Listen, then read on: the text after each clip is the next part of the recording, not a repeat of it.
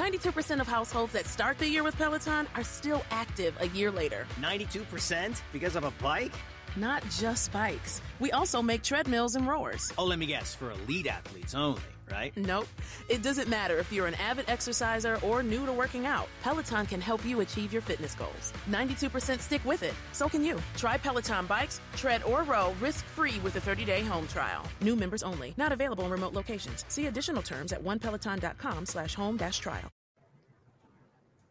Hey, what's up, everyone, and welcome back to Views from the High Ground, episode 4. Really, it's just episode 2 of this podcast because we didn't get to do it for episodes 1 and 2. But this is for episode 4 of Obi-Wan Kenobi. With me, as always, is Molly. Whatever. How are you? Whatever. I asked you how you were earlier today. Well, last time I asked you how you were, and you gave me sass. So... Well, yeah, I'm feeling sassy today. That's how I am. I'm good. How are you? I'm good. I'm tired. Been working. That's true. I had a nap, so I feel great. Well, I've been working straight through the day because we're going to go on a road trip tomorrow so we can go down to GCX so that we can be on the Star Wars and Scotch podcast with Kevin and Tim. Hey, you two. Hi. How did we get here, Kevin? Wow. I don't know. Here we are, Tim. Wow. It's so great to have you. And Thanks we'll for just having use us. this as a warm-up for Saturday. This is fantastic. Mm-hmm. Yeah, it's like the precursor to a much bigger and a more awesome. No, I'm kidding. But Mark and Sawyerism will be there. That'll be literally the only difference. You're just going to get a bunch of nerds talking about Star Wars. Yeah, Mark Thompson and Sawyerism will be joining us on the panel. And I was mad at myself. I cracked open a beer for this stream and immediately was like, I should have gotten Scotch. What's wrong with me? We'll save it for Sunday. Save it. I'm just drinking water right now, Alex. You're fine. Okay, good. We don't want to completely steal their whole thing. Yeah. Their podcast. So Yeah, this is Star Wars and beer. Completely different. completely different. So wild. A bunch of podcasts just show up and they're just drinking a bunch of random things. Star Wars and Kool-Aid today. Yeah, does this make us the alcoholics of the Star Wars community? I think so. That's where we're at right now. Kevin. That's a bad precedent to set. If Spotchko were real, I would have it all the time, I'm sure. I agree. Well, how are both of you doing? I'm a little stressed, but I'm good. It's not like you have some big thing coming up this week. No. Yeah, no, actually, things are shaping up good. We're actually on pace all of a sudden to have almost as many people there as we had in 2019, which is exciting. So should be a full house, good time. We do have more space, but yeah, we're excited. Things are good. Nice. And I've just been streaming away. I've started playing Star Citizen, which has been an absolute blast. I had no idea this game was essentially as close as I get to be playing like a Star Wars game, which is great. They even have an X-Wing in there. So been having a great time. I've heard a little bit about that game, mostly from my friends who fight about it. Is that the game that they funnel money into? Like it's The their Kickstarter job? game. Yeah, they've raised like $500 million and the game isn't done yet. Yeah. So we have some friends who are really into it, and we have like one friend who's convinced it's all a scam, and I just sit and I watch them bicker. Yeah. No, I mean, like, I think they're both right. It's fun. Excellent. It's a good time. Okay. Yeah, I like that. Well, we're here to talk about Obi-Wan Kenobi, so let's do that. Tim, how are you enjoying the series so far? Man, I'm loving it, and it's been a weird kind of thing because I feel like we're getting the feedback from both sides of the fandom. Like I hear the people like I love it, and then I get the people like this isn't the Obi-Wan that I want. So like it's been kind of been dealing with that a little bit. But for me personally, I think what they've done with Obi-Wan, and I said this morning. I said I love Broken Ben so much. I think Broken Ben Kenobi is probably the coolest character for me right now because they've done such a great job of touching on mental health and showcasing just like depression and anxiety and PTSD and like all these things that are so real and that we can all really relate to a certain degree. To see this man who's been like, who was a general, who is a Jedi Knight and master, and then now is just this shell.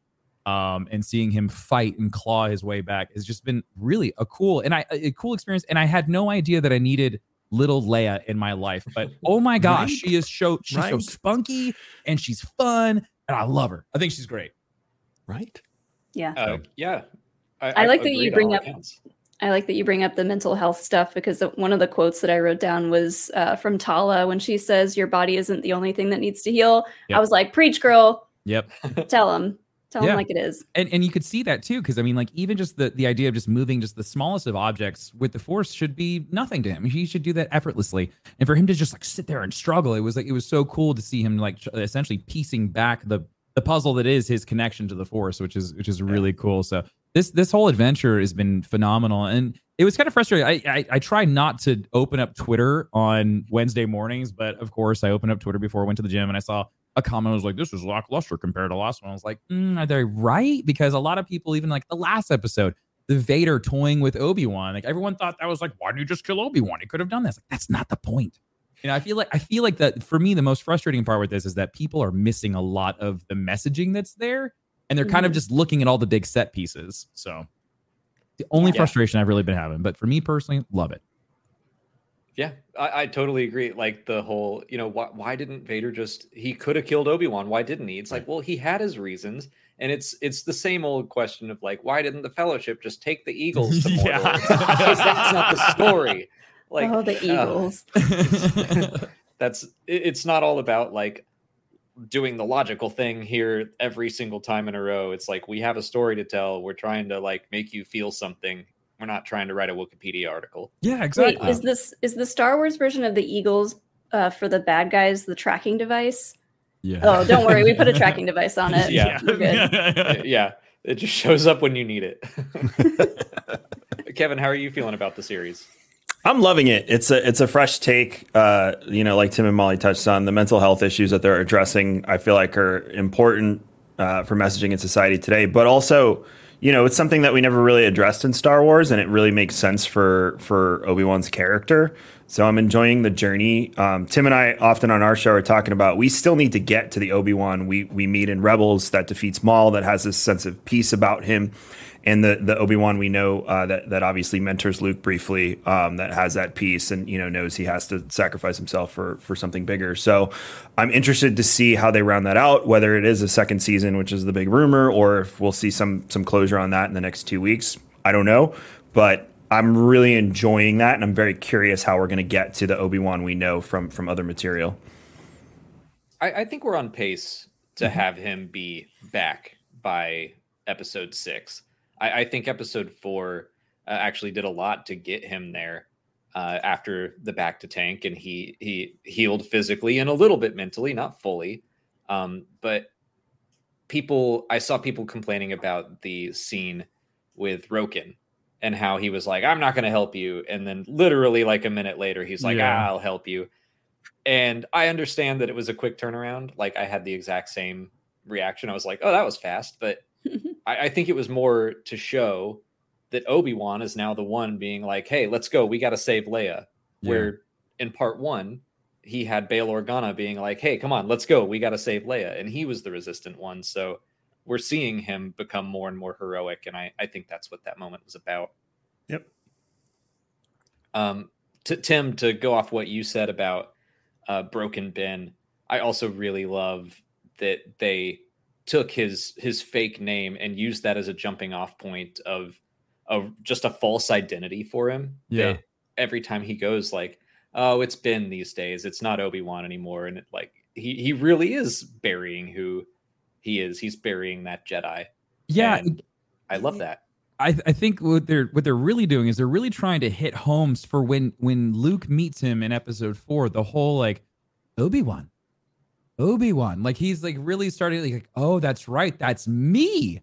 I'm that guy." And so like a lot of like, what they're doing, a lot of these, like you'll catch it. You'll catch a little bit here, a little whiff of it there. And it's just like, oh, this is all building up to that, like to Kevin saying, like that Ben Kenobi that we meet in episode 4. And it's just like, I really like how they're just kind of just laying those little pieces there for when he does finally recognize that, oh, yes, I am that general. I am the Jedi Master that I used to be, which is so cool. It's all about like finding that identity. Mm-hmm. It's so on the nose, but I loved the scene where he had to dig up his past and dig up the lightsabers. Yeah. Literally. What's up with Jedi past. burying their lightsabers? Why are they all putting them in the sand? It's so dirty. Like it's going to get everywhere. Why do they do that? Tatooine is riddled with lightsabers. Yeah. You can dig anywhere and find a lightsaber. You just see Obi-Wan out there with like a metal detector, like, oh boy, I forgot again where. That's a great point. How did he know the exact point in the desert where he left his? He moved the sand over. Like, this is it. I'm like, that looks like everywhere else around you. That's pretty cool. Well, we've been having people, starting with the Book of Boba Fett, we had people draw their favorite scenes from the episode. I just based on context clues, I feel like Tim and Kevin and I may have all drawn the same thing. I think so why don't you start, and then Tim and Kevin and I can talk about our favorite scene. Okay. This is probably my worst drawing to date of all the ones that I've done, because I was in a rush, but my favorite part of this episode was the staring contest between Reva and Leia, because I was like, I just love every line that comes out of Leia's mouth and how sassy she is. So when she was her mind was literally being picked over by Reva using the Force, she was like, are we doing a staring contest? Is that what's happening? I was nervous about that because Reva recognizes that she's strong, but I was like, does she recognize that she is strong in the Force? Kevin and I talked about that too. I'm trying to figure out the same thing. So what came to my mind, Alex, is that she doesn't know it, but she is essentially like dampening the Force around her. She's essentially doing what the Emperor was able to do. This idea, like, I don't think Reva can actually feel that she is connected to the Force. She just like that line of just like, you're strong. She didn't say you're strong with the Force. She just said you're strong. Said you're strong. Yeah. Yeah. And so it's like, I wonder if Leia is unknowingly able to just like suppress that energy that everyone gives off to a certain degree. It seems really strange that no one else has figured out that she is Force sensitive, because you've seen what they do to every Force sensitive person they find. They throw them in those weird amber chambers. And so like there's a lot there that I feel like there's left to uncover with that scene. I think that's an interesting point that I hadn't considered. When you look at books like Leia, Princess of Alderaan, or Ahsoka, we see Bail Organa, and he's kind of trying to suppress Leia's abilities in the Force. He doesn't want her to know anything about that. She still uses it unknowingly, but that would be interesting if just instinctually she kept her Force powers on the down low. Yeah, I mean, look at episode 6 where she was like, "I know." Well, it's like, well, how would you be able to know that if you don't actually know how to use the Force? You know, and like, so like we could argue because her midichlorian count is so high, she's just so that in tune with the Force that she's just naturally able to do it without even realizing it. Well, and maybe it's like somehow she can block people from sensing that. Yeah. She's a great actress in universe too. We saw it with her and her mom, and we saw it with her and Reva, her just like putting on this act temporarily. And it's really interesting to see her do that. She also reads people really well. Yeah. Like, I feel like when she asks Reva how Ben died, how Obi-Wan died, she's kind of like picking her brain a little bit. She's like, all right, if I get her to tell me this story, I can figure out if she's lying or not. Yeah. It was definitely, I was a little worried that we were going to get a moment where she did give up information and then she kind of learns for A New Hope that she's got to lie, but she, like, not at all. She's always been that way. I loved it. Yeah. That was one of my favorite moments of the episode. And I originally was going to draw the meme of the woman yelling at the cat, and Leia would be the cat and Reva would be the woman yelling, but Leia like says, just let me call my dad first, after like stringing her along, and Reva does this like thing. I thought that was so funny. It was a great scene. And too, like that scene's so cool when you think about everything Reva is saying. She's basically kind of talking to herself. If that was like her younger self, she's saying a lot of the same things that she probably heard. Yeah. And I cannot wait to find out more about her past, because we've kind of thrown around the idea that she was one of the younglings that we saw in the beginning, and like she was taken from an early age, and that's why she hates the Jedi. And so I can't wait to figure all that out for her. Real quick, because I always forget to mention this at the top, but I see super chats coming in. Thank you so much. We will answer all of them. We're just going to talk to our guests for another 15, 20 minutes or so. But okay, Kevin, let's see what we all drew, and if it is indeed all the same thing. Tim, can you pull mine up? Because I don't want the iPad to not focus. That's why I sent it to you in Discord. Oh, I'm give you 1 second. I'll pull it up for you. Yeah, because then you get the full screen of my artistic magic. Sure. Yeah, hold on. This is really good. I got it. Yeah, this should be in the Louvre. I'm just putting that out there. Can I ask you two a question? Yeah. The young all right, we'll do that first. I think we drew the same thing. Yeah, okay, I'm making it out here. I get it. He looks kind of like a Wookiee. Yeah, a little bit. Yeah. My problem was I started with a brown that I didn't think about his hair first, and then that was the only other brown I could find on the fly, so we just went with that. Yeah, it looks like a ghillie suit. Yeah. I love it. We're getting perspective down the hallway. Yeah, there's some angles there. It looks really good, Kevin. Yeah, with the you blaster. even drew the door with the lasers. Mm-hmm. It's just open to crack. Beyond, I would say. Yeah. Thank you. From a combat standpoint, that was pretty cool. And the stormtroopers were like wedging it open, and the purge troopers just like trying to get his blaster through the door to hit him. Like it was pretty intense. Mm-hmm.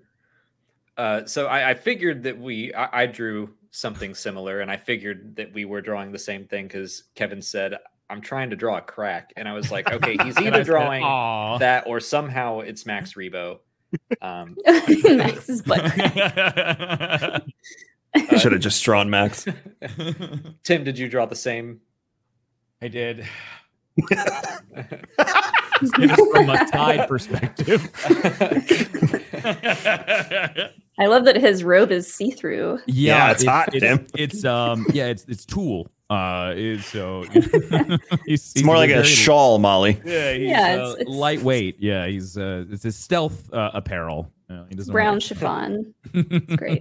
Yeah. Light his kyber crystals going haywire too. The lightsabers everywhere.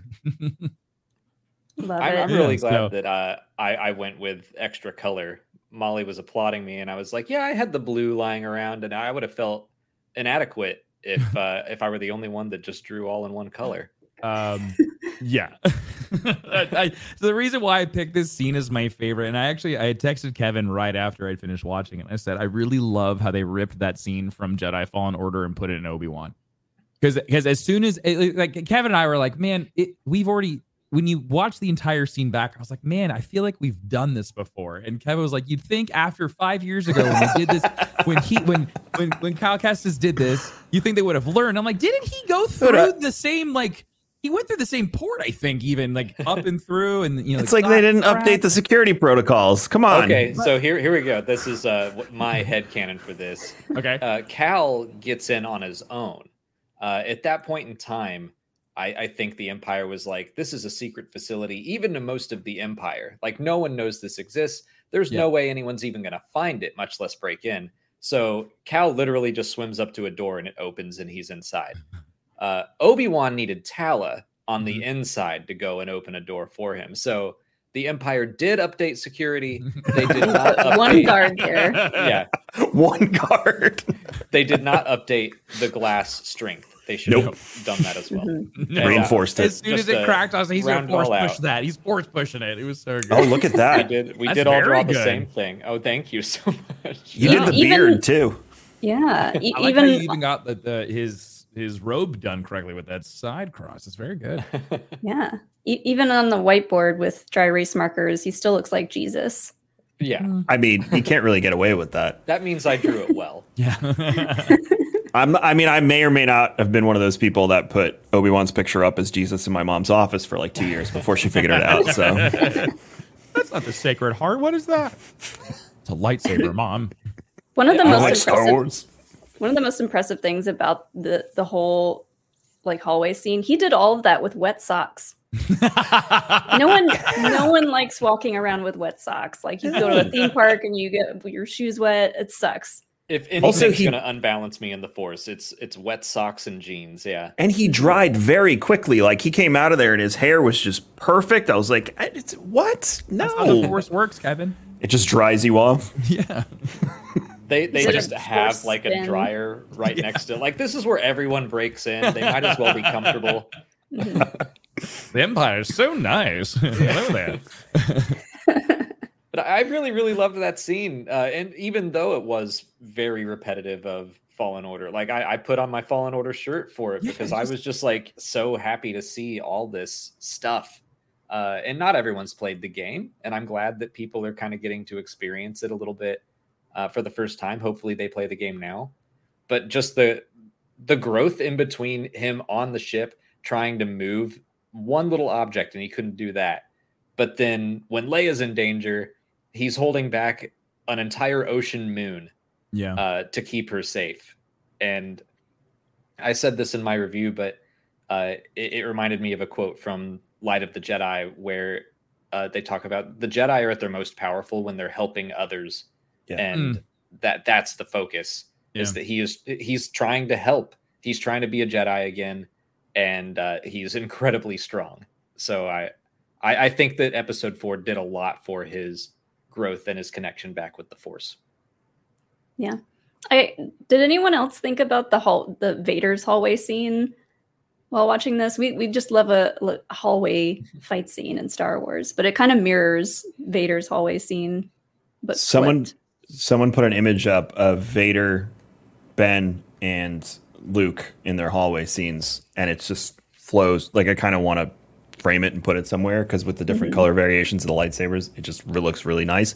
But it's that straight shot and it's decorated by whatever setting they're in, and it's a nice shot from a production standpoint. So it's also like it's a great way to showcase combat. You know, in Star Wars, like most of the time it's just like lasers and whatnot, or like a really like up close like lightsaber fight. But like that, those hallway scenes are just so exciting for me. Because it's just you're jam packing all this action into this short little corridor, and so even though it does feel a little repetitive that they keep on using hallways, it feels right in Star Wars. It feels good, and so yeah, I didn't even like think about Vader or even Luke when he in Mando. Like that was just for me. I was just like full Jedi Fallen Order at that point. I was like, this is excellent. Yeah, I'm the same way. Well, I'm trying to think of what was the first hallway scene, not in Star Wars, but like when this fixation began. I remember Daredevil being a big one. The first one in Star Wars is the first scene in A New Hope when. Yeah, I mean, yeah, you're right. That's the hallway. That's the OG hallway scene. Star Wars starts in a hallway. Thankfully, it doesn't end in a hallway though. Well, we don't know that yet, Tim. Yeah. Could you imagine? Star Wars will never end. I saw something that I wanted to pull up because Molly mentioned it. We've never seen Vader this angry in live action, and Molly was pointing out that when he stomps down that hallway, yeah. Oh, the last scene with him, it like cuts quickly over to him just like stomping down that hallway, and I was like, oh my god, like I got so excited. And when he's choking Reva, like right before he lets up a little bit to let her speak, his hand is like shaking. It's hard to see, but I was watching it for a second time, and like we've never seen Vader his hand shake like that in live action. We've never seen him do something like that. So I just get excited if Vader does anything new, if there's anything that he does that we haven't seen before. So I was like, oh yeah, super angry Vader. I said that this morning. I really like what they're doing with Anakin's story now. Like before, I said this to Kevin. I said like in episode 4 that they use the line of like he's off his leash, or grab your dog, he's on his leash. And so like the idea of Vader being the Emperor's attack dog, like okay, like that worked for the original trilogy, but there's so much more to Anakin Skywalker. There's so much more to Darth Vader, and now we're really starting to get that full circle of just like character development for Darth Vader. Like we're really starting to see like the comic books are really showcasing like who Vader is and all the turmoil and everything he's going through, and the show is doing a really good job of showcasing that as well. The back to tank scene of them going back and forth, that's really impactful. That's the idea of like this master and apprentice connection still being so strong, even after all of this turmoil and all these things that they've gone through. You would have thought that connection would have broken when he became the Emperor's apprentice. That's not the case. They're very much so still in tune. Very much so like how Anakin and Ahsoka were, or even like when Vader's like flying by and they're doing the dogfighting, you can feel Ahsoka. You know, it's that same kind of bond. And so like, I love that he's just, the line that Ben uses of like, he's more machine than he is man now. Well, like there really is a lot of man still there. And they're really giving him that room to just breathe and really showcase that he is a person. And so I really hope like seeing Hayden on stage and being so just like welcomed and everyone was so excited to, see him. I really, really hope that they continue to really showcase him and allow him to really grow this character, because there's so much more to Vader than just being just this mindless attack dog. Yeah. I'm hoping that we see even more, kind of like we got in episode 3, just that glimpse of Anakin as Obi-Wan remembered him. Out on the hill. Like I was kind of wondering if we were about to do the whole Book of Boba Fett, like we're in back to tanks, let's do a flashback. As they're connecting. I was wondering if we were gonna see something from them in the Clone Wars. We still might, but that back to tank scene was great. And like the idea that they just sensed each other in the Force for the first time in 10 years, and now it's like they can't stop doing it. Yeah, it's really cool. I go back to what Luke says in episode 6 when he says, I know there's still good in him. And I think all of the newer material is showing like, yeah, he's a monster. He does absolutely terrible things, as we've seen in this show. But we also see the glimpses of Anakin in there struggling, and, that small little light inside of him that eventually will come out. So I'm really enjoying them showing the turmoil, because obviously the suit, he's in constant and perpetual pain, and that's because the Emperor wanted it that way. When he has Obi-Wan, he says, your suffering has only begun. So we're seeing him do all these terrible things that we've heard about all this time, and we've seen in the comics and other places. But we do see the glimpses, just like we saw in Rebels when he fights Ahsoka, that 1 second where he's Anakin again, very briefly. And I'm excited to see, because I have a feeling before the end of the show, we'll see that with Obi-Wan and him in some way, shape, or form, which is why they keep showing the torment in the back of the tank. And he hesitates a lot with Obi-Wan, if you notice, too. And like you said, Molly, his hand is shaking in that scene, because it's probably more he's so angry that Obi-Wan got away that he's losing it. So we'll see. Yeah. Well, I like that you bring up how the suit keeps him uncomfortable and angry, because the last episode I said, of course he has a giant stone chair that he sits in. It's the most uncomfortable looking throne I've ever seen. And he probably did that on purpose. Not a cushion in sight. Nope. No lumbar support. I keep going back to, and this is something a lot of people have wondered, there's the line in Return of the Jedi where Luke says, I know there's still good in you, and Vader replies, Obi-Wan once thought as you did. Yeah. And it's like, when? Because he didn't think that in Revenge of the Sith. We didn't see that. Right. So I do think / hope we're gonna get something where Obi-Wan tries to reach out again. Where I'm wondering if maybe episode 5 will be kind of the slower episode, the more contemplative episode, where maybe Obi-Wan thinks that that's a possibility somehow, and then 6 is the one where everything comes crashing together and he's like, nope, never mind, Anakin's gone. Well, I'm still waiting for the Grand Inquisitor to show up again. Yeah, that as too. well. Like there's a lot of questions still left to be answered for 2 episodes. And there's we still know that there's another lightsaber duel between Obi-Wan and Vader. They said there's 2, and we've had 1, really. So we've got at least 1 more. And then there's just a lot left, I think, to really develop and uncover in 2 episodes. So that's why, like, the more we talk about it, the more I really think that we really will get another season. That'd be Alex doesn't think so. I asked him that this morning. I just like, there's like, it just, how much can you pack into 2 episodes? Like the whole idea of, the line with Vader and Ben on the Death Star, the last time we met, I was just but the apprentice. and now I am the master. Well, where has that been really showcased? I don't really feel like he's really been able to show dominance as like, I am the master now, and you are just but an apprentice to me. I feel like that still hasn't been established. There's still a few things that I'm just waiting for, of just being like, aha, there it is. Okay, I understand. I haven't gotten that closure yet. So I feel like there's a lot of material left out there. Even like the scene, Molly, with Reva when she's getting like choked and lifted up over the table, like that right there, I thought she was getting it. Like that, like that felt like a death scene to me. That felt like that should have been an execution. So like that's where it's just like, man, did they save her character to continue on for another season? I don't know. I do think they can finish it. I think if the last 2 episodes are decently long, because I remember waking up this morning and being like, 38 minutes. That means it's going to be like 30 minutes maybe with all the credits and stuff. Yeah. But they did a lot. They did a lot more than I thought that they would. So I think that they can finish it. I don't know. I'm not a fan right now of the idea that they do another season, just because it was supposed to be a movie, and then they stretched it into 6 episodes, and I'm like, okay. And then if they're like, actually, we're going to stretch it into 12 episodes and like expand upon it, I'm kind of like, all right, you had this one story you wanted to tell, and now it feels like you're just stretching it for the sake of it. But we'll see. What if the third act of this story is a movie? Like they do a series leading up to a big 2-hour event episode / movie. That would make put it sense. in theaters. Oh, that would be dope. Dude.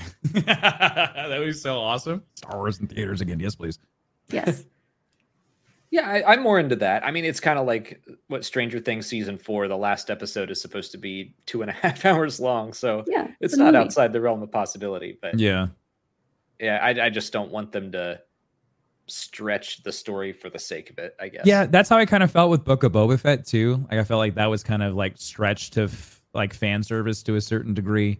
And there's still rumors that we're gonna get another season of that. And in the way they ended it, it definitely feels like Boba Fett and his gang of merry men are ready to go get into some some shenanigans. So say yes to new ideas. Ideas for the new bedroom. Ideas for the outdoor patio. Ideas for the home theater. Or ideas for upgrading your kitchen. At the 2023 St. George Area Parade of Homes, fresh and new ideas are the foundation of Utah's largest parade. And you'll find thousands of them across all 30 homes this year. The 2023 St. George Area Parade of Homes is just around the corner, February 17th through 26th, with 30 new homes that will have you saying yes. Get your tickets online today at paradehomes.com.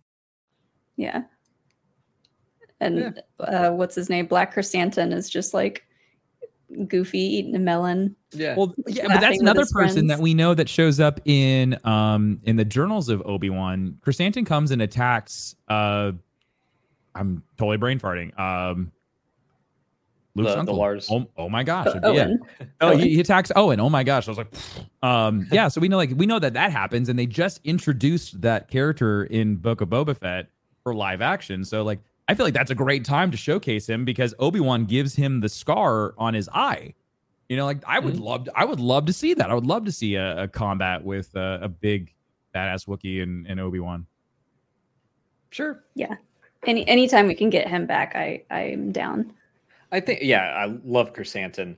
I think part of me is just kind of, I'm enjoying Obi-Wan Kenobi, but I'm also ready for them to do stuff like Andor and stuff like The Acolyte, and I think once those start coming out, I'm going to feel that balance a little more. Sure. But so far, we've had so many stories with the sequel trilogy and with Boba Fett and now Obi-Wan, with like all of these characters we've had headcanon about for so long. And it comes with a lot of baggage. And then it's like, I have to watch the episode twice so that I can get rid of my expectations and then actually watch it. Whereas something like The Mandalorian is actually a pretty good example of, new character, no baggage there. Occasionally he bumps into someone familiar. But it's just a lot easier to go along for the ride and not have to reconcile what was in my head already. Yeah. Or even just trying to like connect the dots. That is a whole job in of itself, trying to make sure that you are in a good place when you're even just talking about it. It's confusing. You're right. There's a lot of baggage there. It's a lot. And I'm ready to just meet like Cassian Andor. We've known him for 6 years. Like, tell me whatever you want about him. Yeah. Like, I'll just have fun watching. Mm-hmm. I'm just excited to see. They've been planting the seeds for years now of how the rebellion was formed. Yeah. And I want to see it more in action. I want to see it more in play. And Andor, that trailer hit on all of that. Like, that's your James Bond Mission Impossible in Star Wars. So I'm excited for that. But I want to see High Republic and Old Republic come to life outside the video games, outside the books, because there's so many interesting characters that we can tell stories of. And there was a rumor today that for Acolyte, it's going to canonize a ton of the old school Old Republic Sith Lords, which I was very excited about. So hopefully that's true. Yeah, a lot of them are already like they've been named in like reference books and stuff. But it would be cool to have them in holocrons or something, that if this is a Sith acolyte and they're learning from Darth Revan and Darth Nihilus, and just like, why not pull them all in? Let's go nuts. If the acolyte's going to go to Korriban, which is what that rumor basically said, like you can't not introduce all of these Sith that we've known now for 20 something years from when KOTOR first came out. Yeah. Basically do that scene in KOTOR where you go to all the tombs. Yeah, when you go down to the tombs. Yeah. Dude, I just downloaded Knights of the Republic 2 this morning on my Switch for next week when I'm off from work, and I'm going to beat it for the 10th or 11th time because whatever, it's such a good game. Platform, why not? And they added like the patch that you had to download that had all the content that they cut, that there was dialogue for. Yep. Yeah. So, and they fixed some bugs apparently too. So cool. Nice. All right. Now I'm seeing people talk about, is it Korriban or Moraband? It's both. Depends on where you're at in the universe, I guess, or the star system. Yep. George Lucas did rename it for the Clone Wars, but they said at some point that Korriban was like an ancient term for it too. So both are correct. Yeah. But let's dive into some questions from chat. Starting with J-Bell. Thank you so much for your super chat. It says episode 3 had a Vader and Kenobi duel. Episode 4 had Leia being rescued from an Imperial base and a tracker on her escape ship. So in episode 5, will we get a hero? Will the hero base get stormed and an old Jedi mentor return? I have seen people drawing those parallels between every part, and they do have some strong connections back to the originals. And I saw someone do, like part 1 and episode 1 have Tatooine. Part 2, episode 2 have like the Coruscant underworld and Daiyu. They're kind of similar. This is something I hadn't seen people talking about, but I mean, they all have, all the episodes have a ton of callbacks to a ton of the movies, because this episode had Obi-Wan. I got very excited when we saw Obi-Wan using the A99 Aquata breather, because I always thought that would be so cool to have. And that was episode 1, but we got so many callbacks to A New Hope too. The scene where Obi-Wan opens the door and Leia's there on the bed was episode 4, and Luke saved her from the Death Star. Like, that was almost 1-for-1. It was fantastic. I had the biggest smile on my face. And Obi-Wan also did his little spin with his lightsaber in this episode too. I forget which one that's from, but yeah, that was a callback. You've got Obi-Wan using the Force to distract stormtroopers while he's sneaking around an Imperial base. You've got the comm link, that shot where Tala had same shot. It was C-3PO with the crash actor.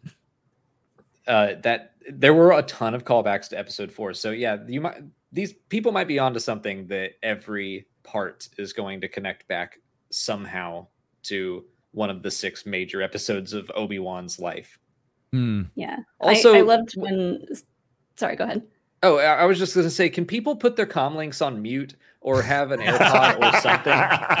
Because that got everyone into trouble. Well, she must be the world's best whisperer as well, because she's talking to Obi-Wan and there's like 4 officers on the bridge with her. So props to her for being able to keep her voice that low. The one guy kept looking at her. He was like, "What are you doing?" She's like, "Don't worry about it, Obi-Wan. He's over there." She's just vlogging. No, that other officer had also broken in, so he was on his own mission. I like that. Thus, going back to the security protocols again. Come on, so many rebels in there. It's ridiculous. I saw someone make the joke that they need to have like one of those boards up at the Fortress Inquisitorius. Like, it's been 0 days since a rebel break-in. No. Reset the counter. It's the least secure thing in the Empire. Did you guys notice all of the lightsabers in that room where Tala was sitting, where she came with the third sister came in?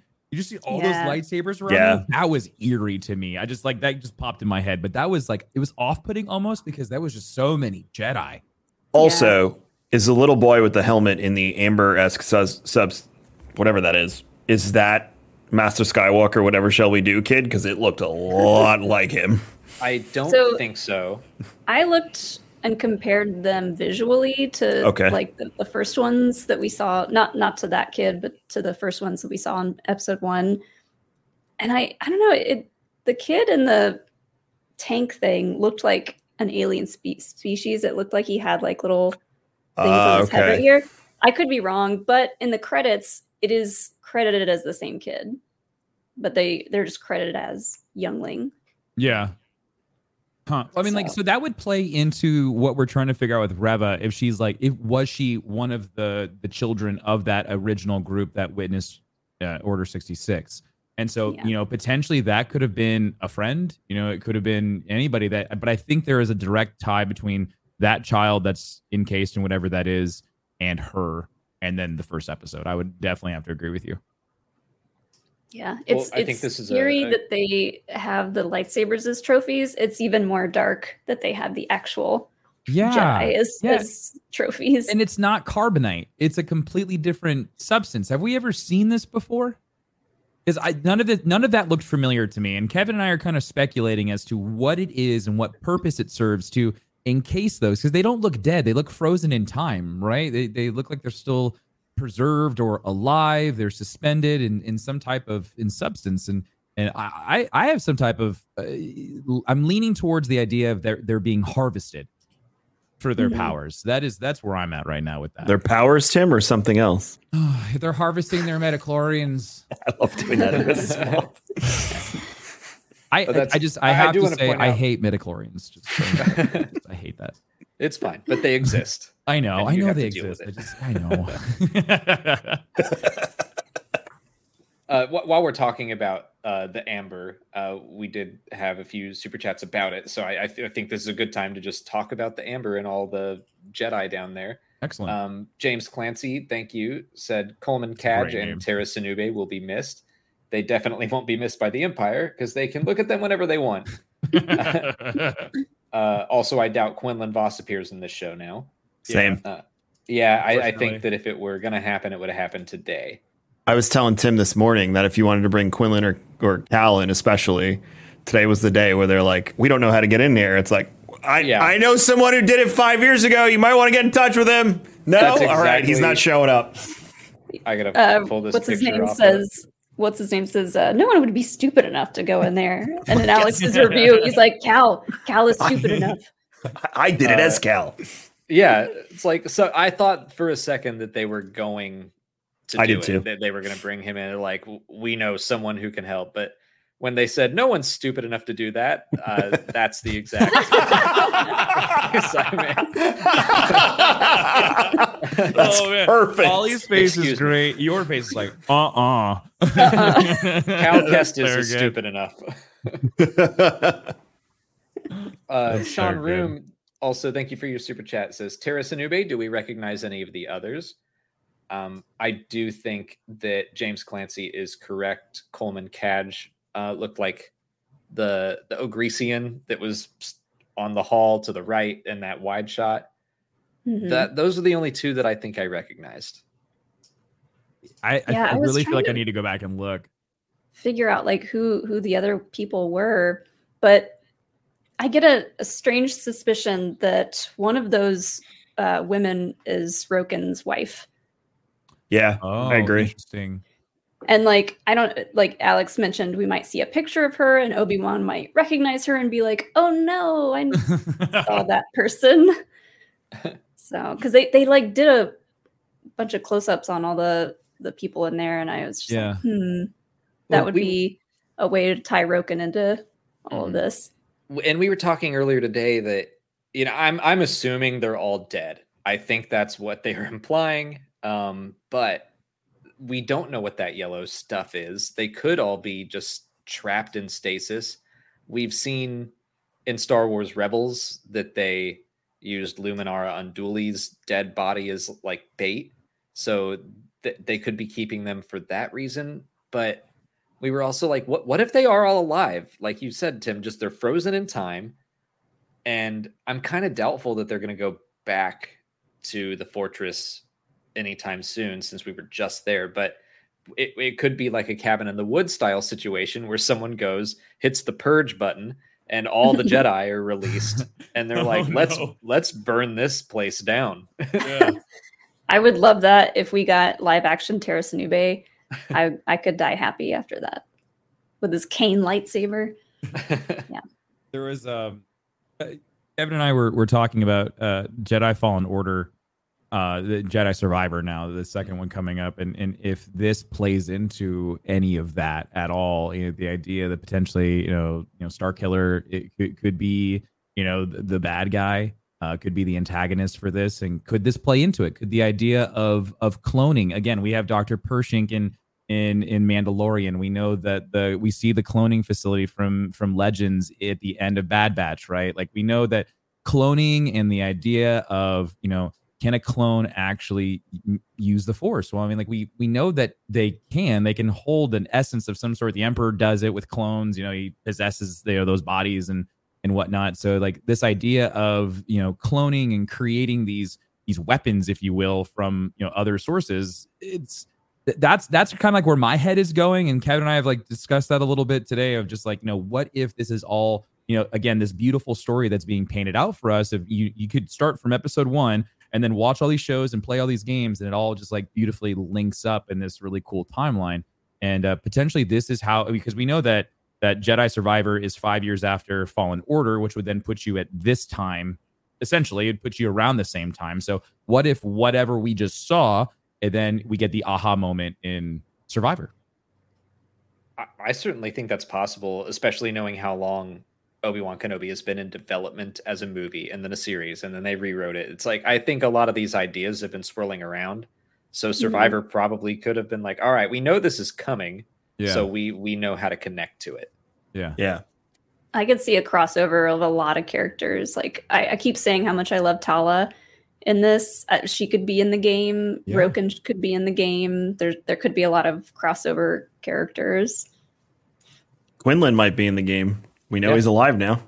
Yeah. Any Jedi Survivor should show up. Like that's the that's the name. I like that they're also making sure that we know that there are a lot of Jedi still left alive, because the original trilogy was very much like Jedi are all dead, and now we're learning like there's. For me, I'm learning there's way more alive than I thought there were, which makes sense. The galaxy's humongous, so they would be able to hide, but and that's the whole point of the Inquisitor program. But I'm happy. I feel like even if Order 66 and the Inquisitors were 99% effective, and they killed 99% of the Jedi, there's still 100 running around. Mm-hmm. Like, no problem.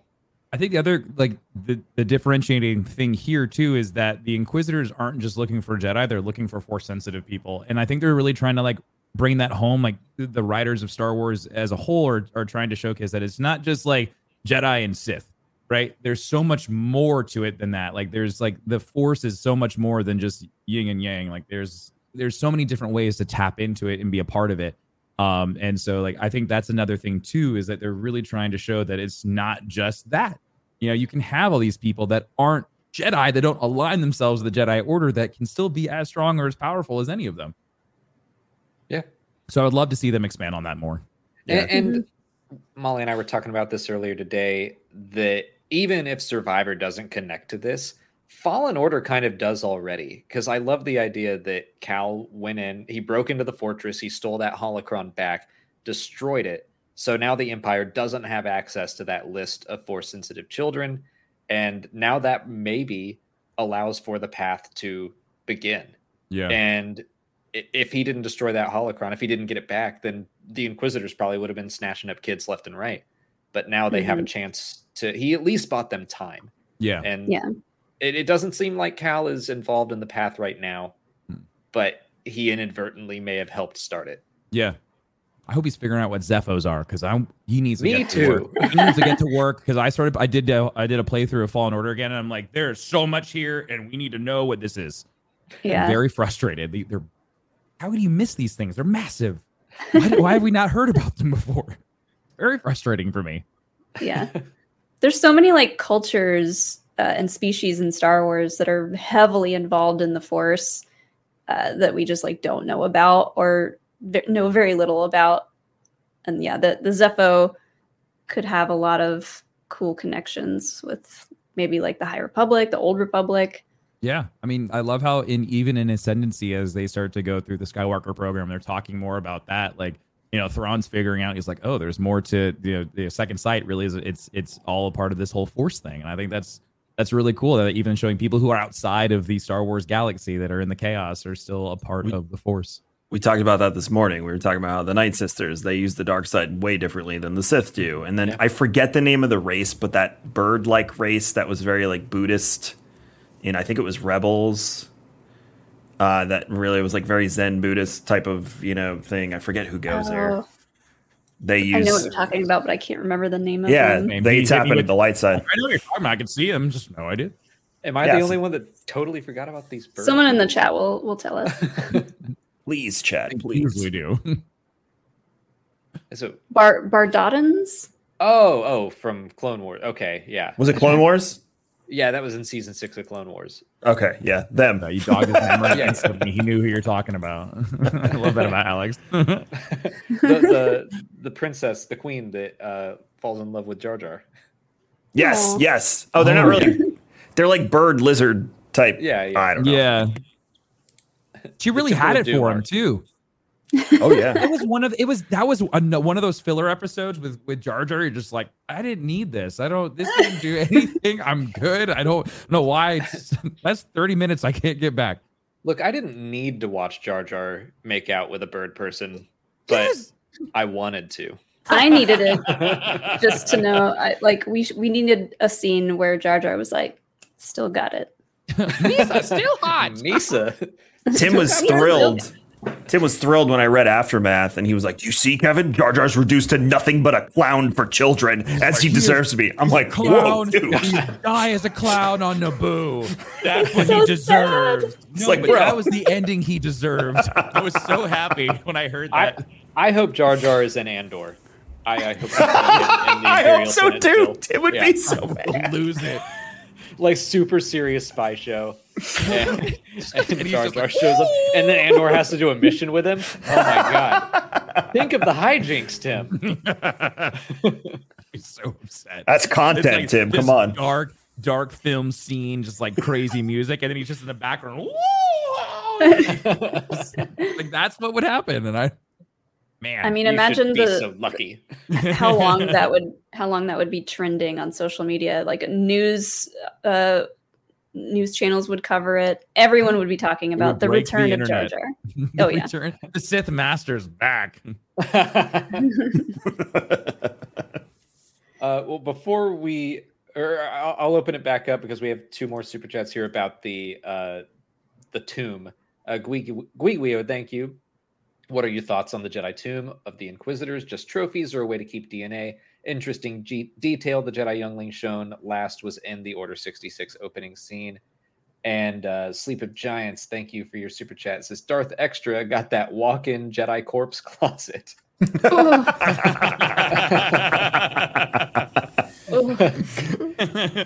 I going to wear today? Yeah. That's great. It puts the lotion on its skin. Oh no. Yeah, it's like I kind of just think they're dead trophies. A part of me also doesn't want this answered just because I feel like whatever we come up with in our heads is going to be worse. Sure. Yeah. Yeah. But like at the same time, I feel like with trophies, like I if it would have been carbonite, I would have been like, oh yeah, no, they're trophies. It's just like since you can see, that's what I thought too. You can see them like some of them were like still moving, like in a run position or like trying to like hide and stuff. So it's like it's almost like Pompeii-esque, like where they're just frozen. Yeah. So there's something else there. I don't think it's just a trophy room. There was a line in part 1 about how Reva's ability gave her status, or maybe that was part 2. But they mentioned Reva having abilities, and that could just mean generally like you're pretty good with the Force. Yeah. But part of me took that as a specific ability. So she could have something like Cal Kestis, where you can just freeze someone in time for a minute, and then they just pop him into one of these whatever cells. I feel like we would have seen her do that by now. I think you're right. She also hasn't showcased enough for me to be like, whoa. Like she just feel like she's still very like wet behind the ears, if you will. Like there's just like that unbottled rage, but there's nothing that is just like, wow, like you need to watch out for her. I'm waiting for that. Like, where is that? Like that ferocity that everyone, like you said, that line. I think that you were right. It's like there's something about her that is very, very special. And Vader sees it. Like she's not just an average run of the mill Force user. It might be her intelligence, though, not her Force abilities, because she's one step ahead of everybody all the time. Smart. Very smart. I mean, the mind probing thing doesn't seem to be something every Darksider can do. So I could see that being the case. And that would be very useful if you're trying to track down people. It's been useful for Reva already. So, I don't know. Interesting to think about. I love her portrayal as this character, though. And you can really feel her pain when she is doing all of this. And she's obviously got a lot of PTSD from her past that, I hope we can see in the next episode. But yeah, it almost feels like she's struggling to keep her anger at the height that she needs to in order to stay powerful and, the Force and the dark side and all that. So she's when she saw the Jedi symbol for the path thing, she looked so hurt. Like, oh wow, I could have been part of this. Yeah. Like this was all happening while I got taken and forgotten about. So it's really sad. Yeah, and I think there's going to be a direct tie to Obi-Wan. She blames Obi-Wan for that. Whatever that is, like there is going to be something where that group of youngling go from that outside area across that massive bridge. Something's bound to happen. There has to be something that is so impactful to her that she hates the very idea of Obi-Wan. Yeah, I got the idea that because one of the lines she says to Leia when she's interrogating her is, Obi-Wan is dead. Nobody is coming for you. So like, what if she saw the message from Obi-Wan that told, everyone, all the Jedi not to go back to the temple. So she knows nobody's coming for me. Obi-Wan put this message out for no one to come back here. That ties in really well with today's episode where she kept selling Leia like no one's coming for you. Yeah. All those people abandoned you. So she's talking to herself. She's just projecting. Yeah. She's literally she's just projecting her emotions. That's really interesting. I didn't think about that. I'm a little impatient at this point. Like I was kind of hoping today we would get her backstory. Sure. I felt like the midpoint would be a good point for it. I'm like, okay, I'm ready to hear her full story now. But I like the headcanon of, she was failed by the Jedi, captured by the Sith, turned into an Inquisitor, and she's still just like that scared little girl, because it connects back to what Leia said about her cousin, where it's like you're afraid of your dad, and now you try to make other people afraid of you because that's how you think that's what power is to you. Yeah. And that's what I see her doing, just running around screaming, like, where's the Jedi, cutting off hands. She lives under the shadow of Darth Vader. Yeah. So she's like, I gotta be just as scary or else I'm dead. Yeah. There's the line where she says, like, the braver you seem, the more scared you are. Yeah. It's like, you're talking about yourself, Reva. Yeah. Well, it also doesn't help that the Inquisitors are just tortured by Darth Vader continuously, like getting the limbs chopped off and reattached and all of these things. Like they've gone through hell. Yeah. So I mean, for her to feel that way, I mean, it makes sense. Tim and I are calling them Sith Light. Yeah. Because they act just like Sith. They just don't have all of the power that a Sith has. None of the benefits. None of the badges or awards that come with it. We recorded our Q&A for the weekend earlier today, and I likened the title of Grand Inquisitor to, like in The Office, assistant to the regional manager. That's a great. It doesn't mean excellent. anything. It's just the middleman. Which we built off that, and we were like, oh my god, like the dark side is just a pyramid scheme. It's a multi-level marketing like thing where you have your Palpatines at the top, and then Vader, and like you're all trying to fight your way to the top. And then I was like, that's why Sith holocrons are triangles. Like, we figured it out. Oh my god. Good. I love that. I want someone to draw that out now for me. Just like the most cheesiest marketing drawing you could. It's fantastic. See, Tim, you love the Empire so much that you would have fell for an MLM. I would have, yeah. I just would have ended up selling, Sith apparel like Sith Amway or something. Yeah. The Marie Calendar of or not Marie Calendar, the Mary Kay of Sith NFTs. Oh no. Sith NFTs. Well, we've been going for an hour with our guests, and I know you both have a convention to prepare for, so we're going to give you an out here. Where can people follow you online? Where can they listen to Star Wars and Scotch? You could follow me. Just go to raredrop.co. Everything I do is there. But yeah, if you want to talk about Star Wars on Twitter, it's Kevin X Vision, KMagic101. Star Wars Scotch on Twitter, and Star Wars and Scotch everywhere else. We're on every audio platform. YouTube. We did episode 86 today, Tim. 86 today. Episode 86 today too. Look at us. So, and if you want to follow me on the internet, I'm Darkness429 everywhere. And we will see you on Saturday. We're coming down to GCX. Yeah. We're going to do the Star Wars and Scotch panel.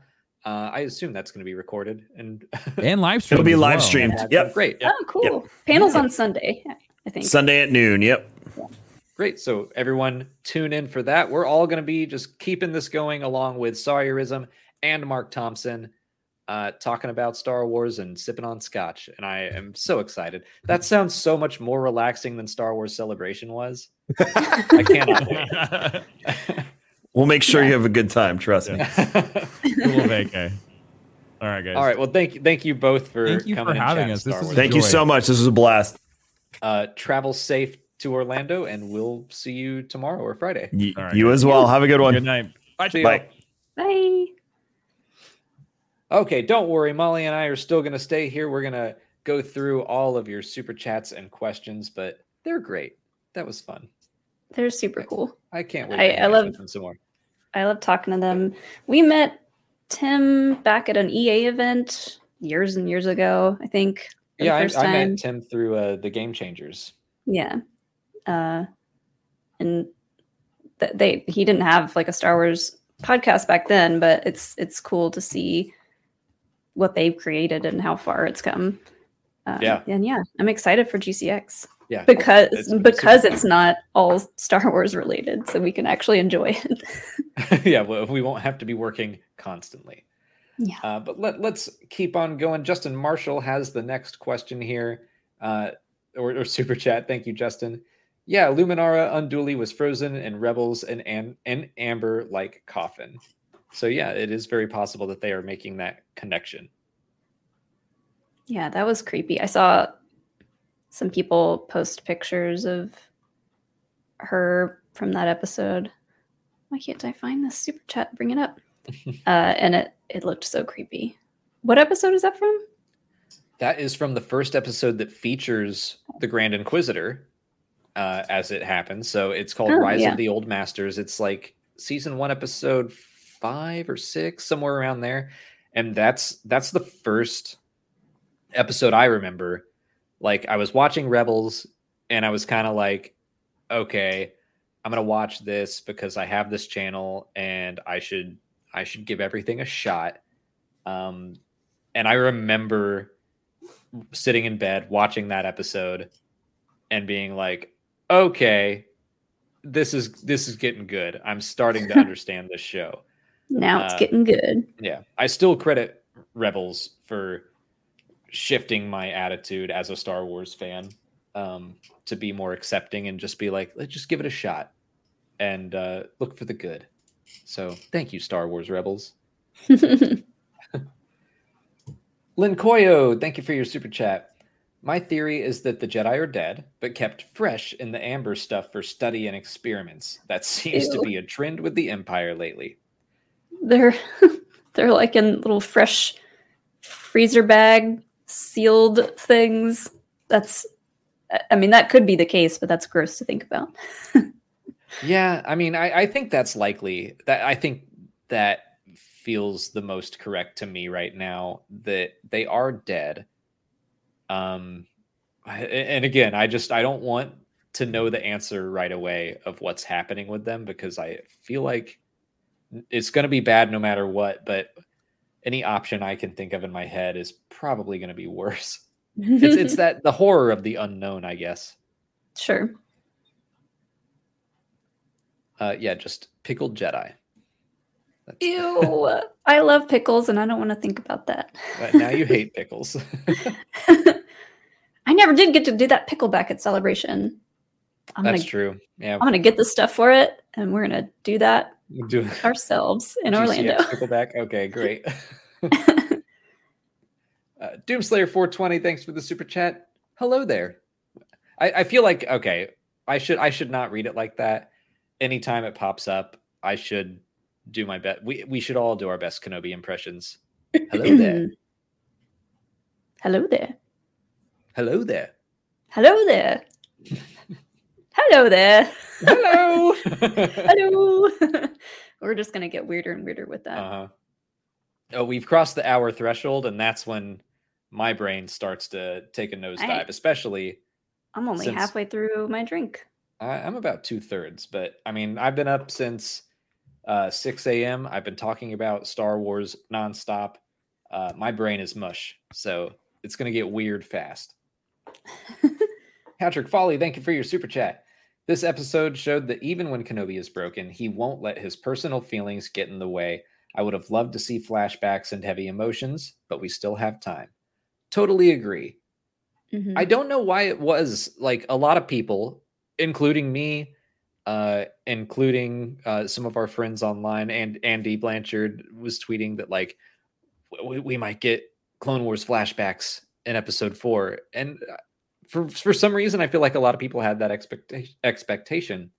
Because we figured he was headed to the Bacta tank, and that's what we got a lot of in Book of Boba Fett. So I understand why, because like I thought the same thing too. But I'm also we keep talking about how this story was originally going to be a movie, and so they had to break it up in a certain way to do episodes, and maybe they just wanted to stop this episode before it gets into like the big chunky third act, you know? Mm-hmm. So maybe, I don't know. I still think we're going to get some flashbacks.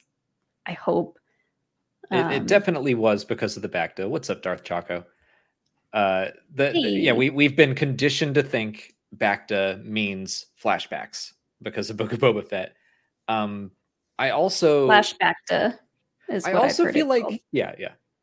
I also feel like The Mandalorian conditioned me to think that when someone is captured, they're not going to go on the rescue mission right away.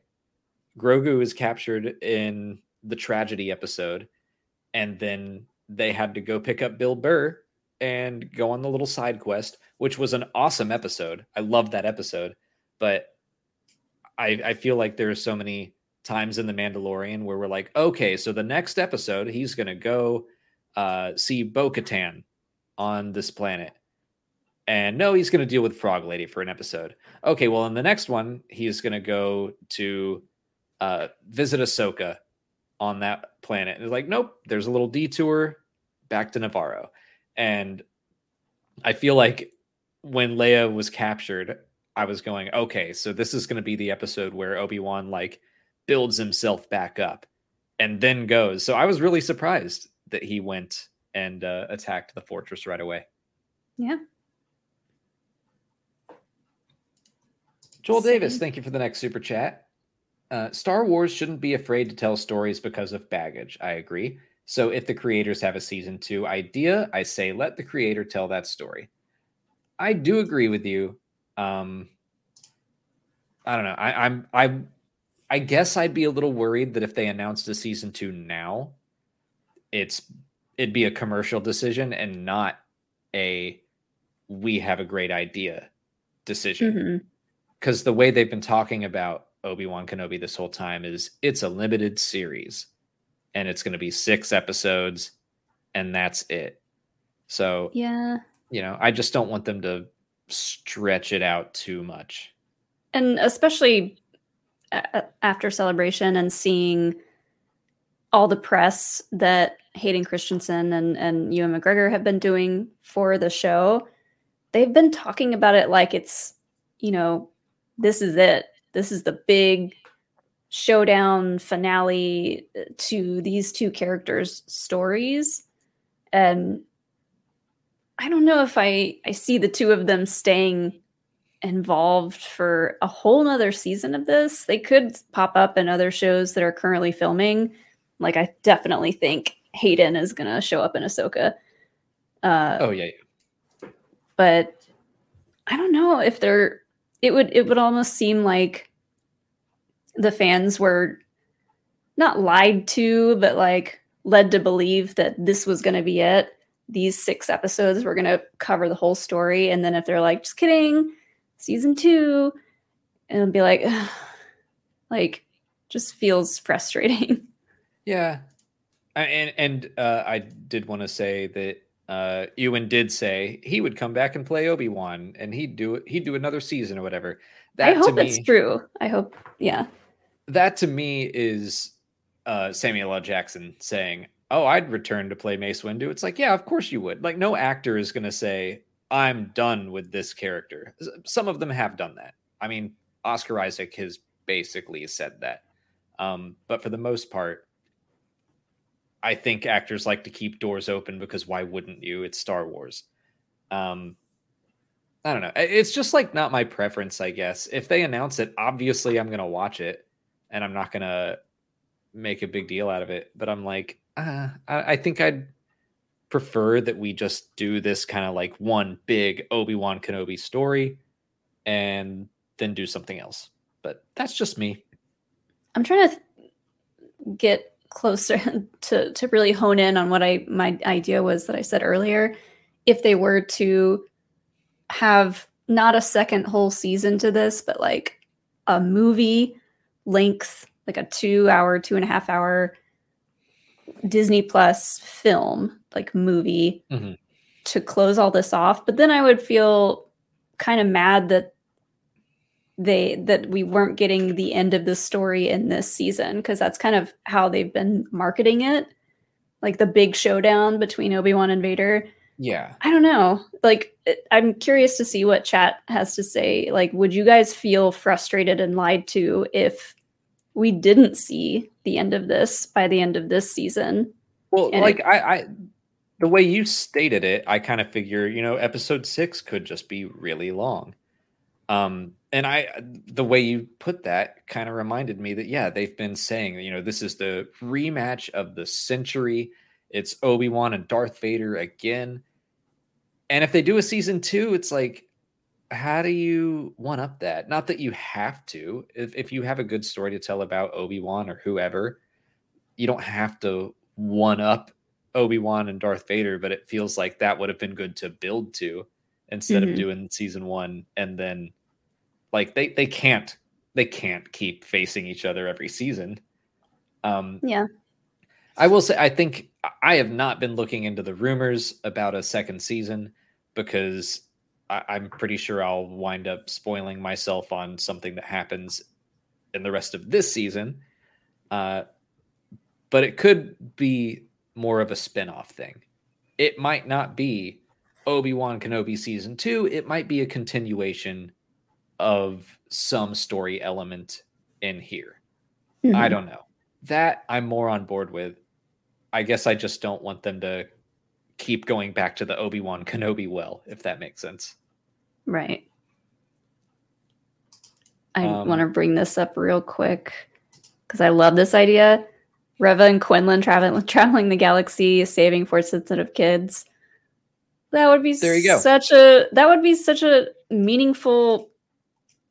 If all of our theories about her are correct, that would be such a great way to finish her story. I thought a similar thing for Janna in The Rise of Skywalker. The idea of her and Lando going out and just like saving people, finding more survivors of the First Order. Yeah, I like that idea. I am down for that more than I am for them to be like, and now let's tell another story about Obi-Wan Kenobi where he left Tatooine again and did like I guess I'm like pump the brakes on the Obi-Wan stuff.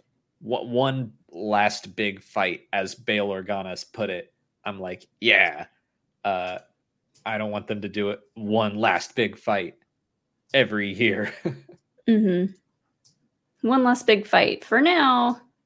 And I did look up because I was curious. Hawkeye, I remember, had a pretty long final episode, and it was over an hour long. So yeah, we could do something like that. I think we could. Dan, All right, Ritter, we got to get through some of these questions. We're way behind. I had to scroll all the way up to 6 o'clock. And that's from Dan Ritter. Thank you so much. When I saw Obi-Wan do the strike from the shadows move, I immediately thought about Ahsoka doing the same thing in Mando Season 2. Love the through lines that connect the eras. Maybe Ahsoka fights like that because she saw Obi-Wan do it.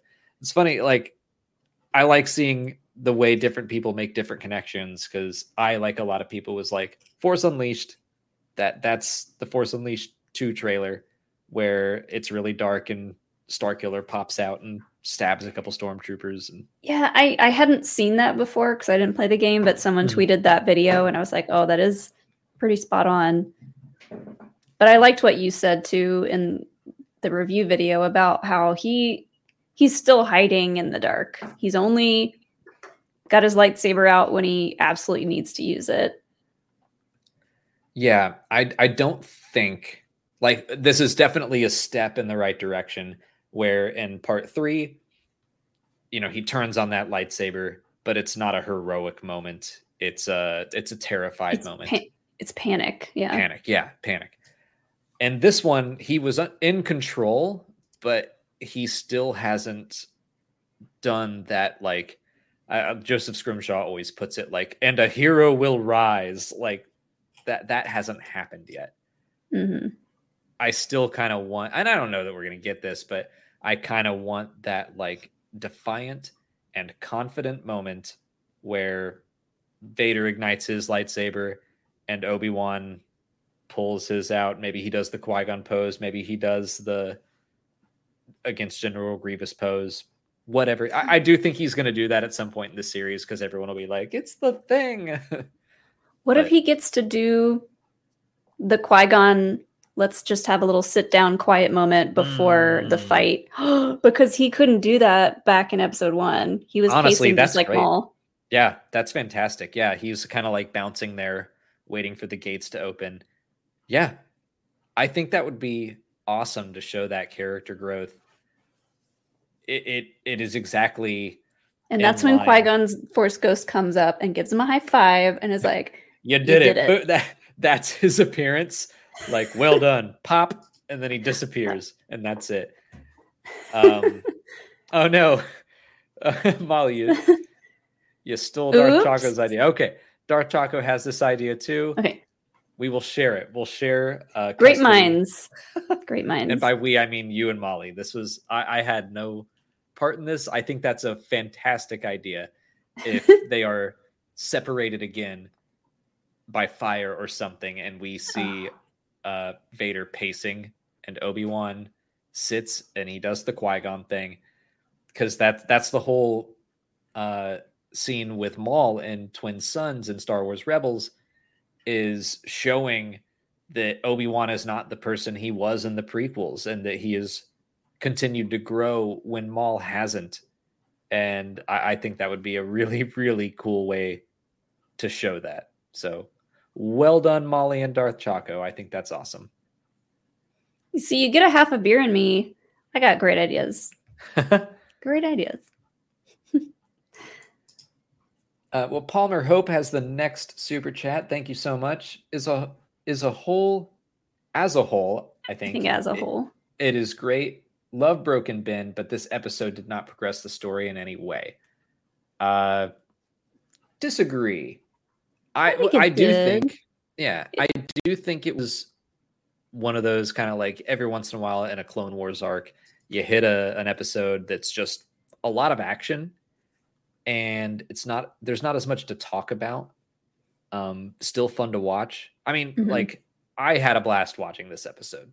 Big Fallen Order fan. I admit I've got some bias, but I do think that go ahead. We needed to see all the interactions between Reva and Leia, I think, for the story to progress. We kind of needed to get inside Reva's head a little bit. All of the stuff that we said about like what she was saying to Leia, she could also say to her younger self. I think that was important for the story and where we're headed in the future. We also just needed to see Leia captured and then rescued, like to go further into the story.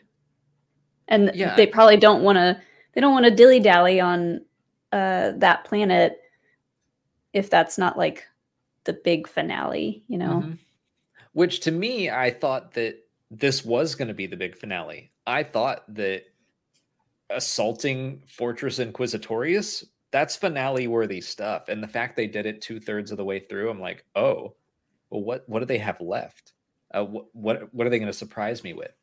But I definitely think we saw character growth in Obi-Wan. We got teases of Reva. I wish we got more, but I don't know. Anytime I see the word filler at this point, I'm just like, I don't, not that Palmer said that, but when people talk about filler, I'm like, well, everyone said that the whale episode, the Purrgil episode of Star Wars Rebels was filler, and then it was crucial to the finale. So I haven't seen too many people say that this episode was filler. I've seen a few people saying it, and I don't know. I see that term, and I'm just like, okay, like we got 2 more episodes. Let's wait and see what happens before we judge this 1/6 of it, because it's probably more important than you think. You just don't know it yet. And then when you see, I mean, like every time I'm watching a new episode, I'm making connections to previous episodes, and that's how it's going to keep happening. So I do think that I understand why people haven't enjoyed this one as much. Whereas I think I liked this one more than 3. But I don't know. the filler thing just like grinds my gears. I know it does. And it's hard for me to say which one of these episodes I like more than the other, because I'm kind of watching this as if it were a movie, and I'm just pausing it and starting it again and pausing it and starting it again. And it's really helped me, like, with not thinking that it's a filler episode or like, this one could have been left out or shortened or something, because I'm kind of watching all of this like it is one big chunk of content. Like, I think once it's all out, and if people wanted to watch the whole thing all at once, it'll play out much better. Which that's kind of the case for any show, I guess. Yeah. And I think you're right to view it as a movie, since that was the original pitch for this story. And they have definitely altered it to become a series, but they are treating it so much like a movie. The fact that part 1 had a long time ago in a galaxy far, far away, that alone, and the way that the credits are handled over stars, just like the films, I'm like, they are treating this as a 6-part story instead of like a season with 8 episodes, where, you know, The Mandalorian definitely has its adventure of the week stories, which is cool. But this is different. This is a story told in 6 parts. All right. Miranda here has another super chat here. So I'm going to, or wait, okay. Did we go past I need to run to the restroom. I need a bathroom break. So I'll be right back. Oh no. You know what happens when it's just me. Crickets. I'll go ahead and read the next super chat. Where was it? The next one is from Miranda here. Thank you, Miranda. Here we go. I still haven't seen you call the fourth sister Twilight by name. Do you have a reason for ignoring her name? Wikipedia calls her that. Loved the new episode. Cheers. I don't know if I know her name. Like her name as in the fourth sister, or I don't know. Also, I don't think she's a Twi'lek. She is I don't know what her species is. She's just okay. Yeah, she's just the fourth sister. The Alex just keeps calling her the other Inquisitor. Yeah, I think that's just because they haven't called her fourth sister yet in the show.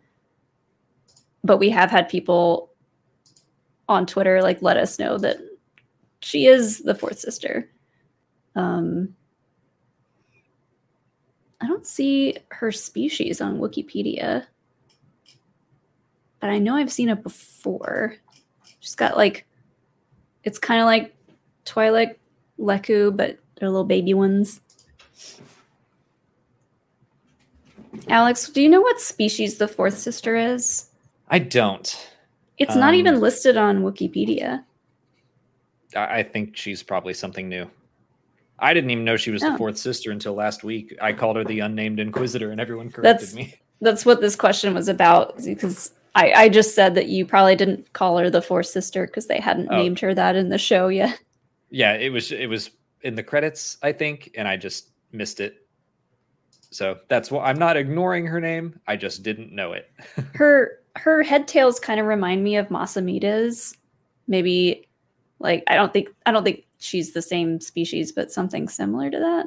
I don't know. Masamita? Yeah, she doesn't have the horns, but she's got those two little tails. She almost looks like a, oh man, now I'm blanking. Adigalia Stasali. The Lothian. Yeah. She almost reminds me of that, but it's not. Maybe Nautilin, but no, they have longer head tentacles too. So I don't know. She just looks cool. That's all we need to know, I guess. Well, Miranda here has 2 more super chats. Thank you. Another question I've been pondering due to this series. Do you think Luke and Leia themselves were a forced dyad? The Emperor never saw them together, but they seem to have a similar connection across space as Rey and Ben. Maybe? I mean, I think, yeah, that's possible. The idea of a force dyad is probably, you could apply that to a lot of people in Star Wars. Yeah, I don't know. I'm going to go with no. But, the fact that they're twins and everything, I'm not opposed to it. I'm just kind of waiting to see, if they confirm it, great. If not, I'm going to say no, I guess.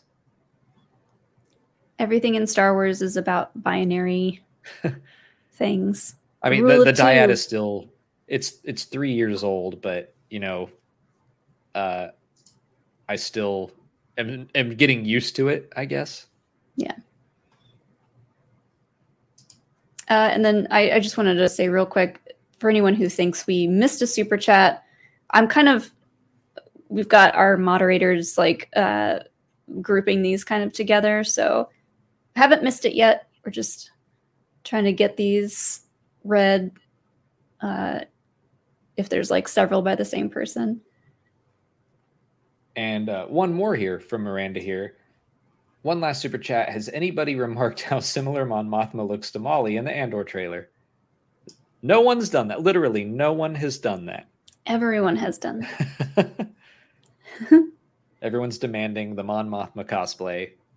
I would love to. I just don't know how to sew. If someone wants to make me a killer. And I don't. So no, that's silver rope.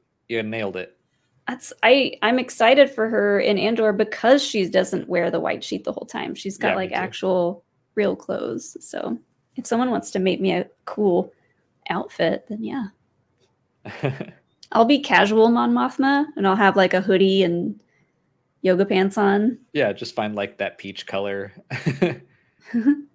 I think that would work. And Miranda here, I'm just joshing you. That's Lynn Koyo, thank you for the next super chat. I had the same question regarding the fourth sister species, thinking I'd seen it before until I realized the only other time I had seen it was in the trailer. Yeah, I have no idea what she is. Probably just a new design the creature department wanted to make. Mm-hmm. And Lynn's got another one. Thank you. Says, loved how the fortress was faithful to the game. Me too. Even just like down to the hallway design, the way the windows looked. It's a little more green in Obi-Wan Kenobi, the ocean, but maybe that's because the Empire's polluting it. Yeah. Yeah. Which that actually kind of works out.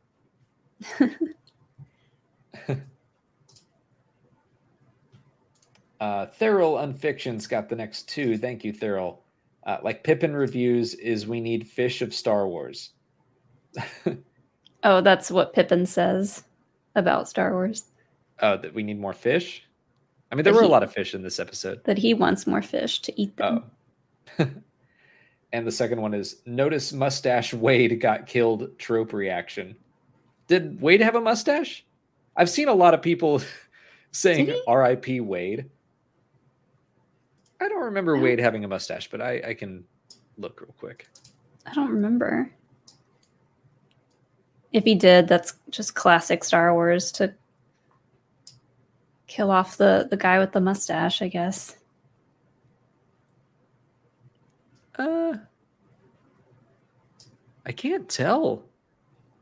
I think that's he looks clean shaven to me.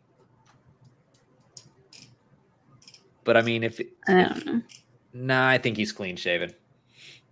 We almost got another member of Mustache Squadron. Got him and then immediately lost him. And Madman's Knowledge, thank you for the next super chat. I still haven't stopped crying over Wade. A lot of Wade love. Aww.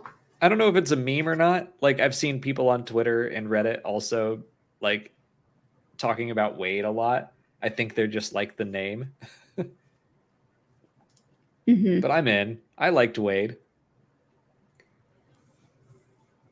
Madmans, thank you for another super chat. I think Vader should win since this is the dark times by destroying the path, but Obi-Wan will win by saving Leia and reclaiming himself. I like that. I don't want to see the path destroyed, but it does make sense. Like, the Jedi can't...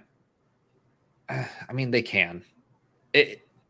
My impulse is to say that the Jedi shouldn't have this underground network and everything, but you know, we already know that there were more Jedi around than we thought in Return of the Jedi. So who knows? Yeah. I do think that that's possible, though, that the path is wiped out or scattered and broken. But yeah, Obi-Wan's obviously going to save Leia and himself.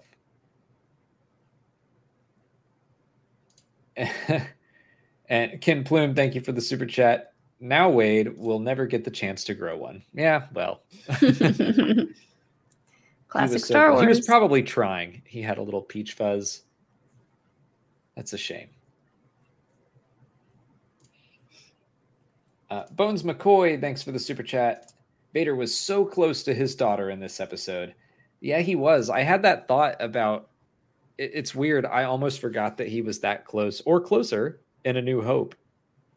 And seeing Leia get almost tortured, which was terrible, it reminded me that, she gets tortured by her father in A New Hope. Yeah. That sucks. And like a few people were like, why didn't he sense her in the Force as his daughter? But I don't think that's not how the Force works. Not to use that quote, but he didn't realize he had children that were alive, so he didn't sense them. I guess no, he knew about Luke, did not know about Leia. Well, he sensed that Luke was using the Force in the Death Star trench run, and that was it. He's just like, the Force is strong with this one, because Luke was actively using it to try to make the shot. He's never been around Leia, as far as we know, where she was actively using the Force. And even then, that doesn't mean he'd be like, oh my God, my daughter. Mm-hmm. He didn't suspect Luke of being his son until Boba Fett found out that his last name was Skywalker. Yeah, that's what I was thinking of. Yeah. That's why that moment in Return of the Jedi is so powerful when he goes, sister, you have a twin sister. And then Luke like loses his mind. Yeah, and that's more reading his mind. Yeah. Thon Kobuka, thanks for the next super chat. In response to part 1, did Jack Lloyd get paid it? Jake Lloyd? Jake Lloyd? Oh, yeah, because his footage appears in the...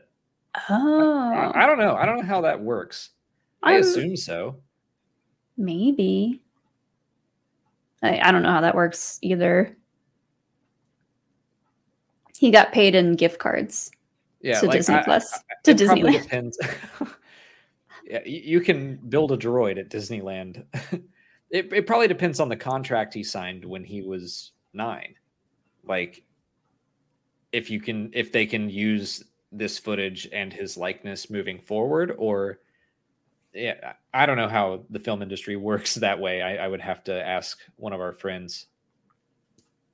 Yeah, something about a royalty check maybe, but Star Wars might be different because it spans such a huge amount of time and they could use footage from anywhere in the canon timeline at any point.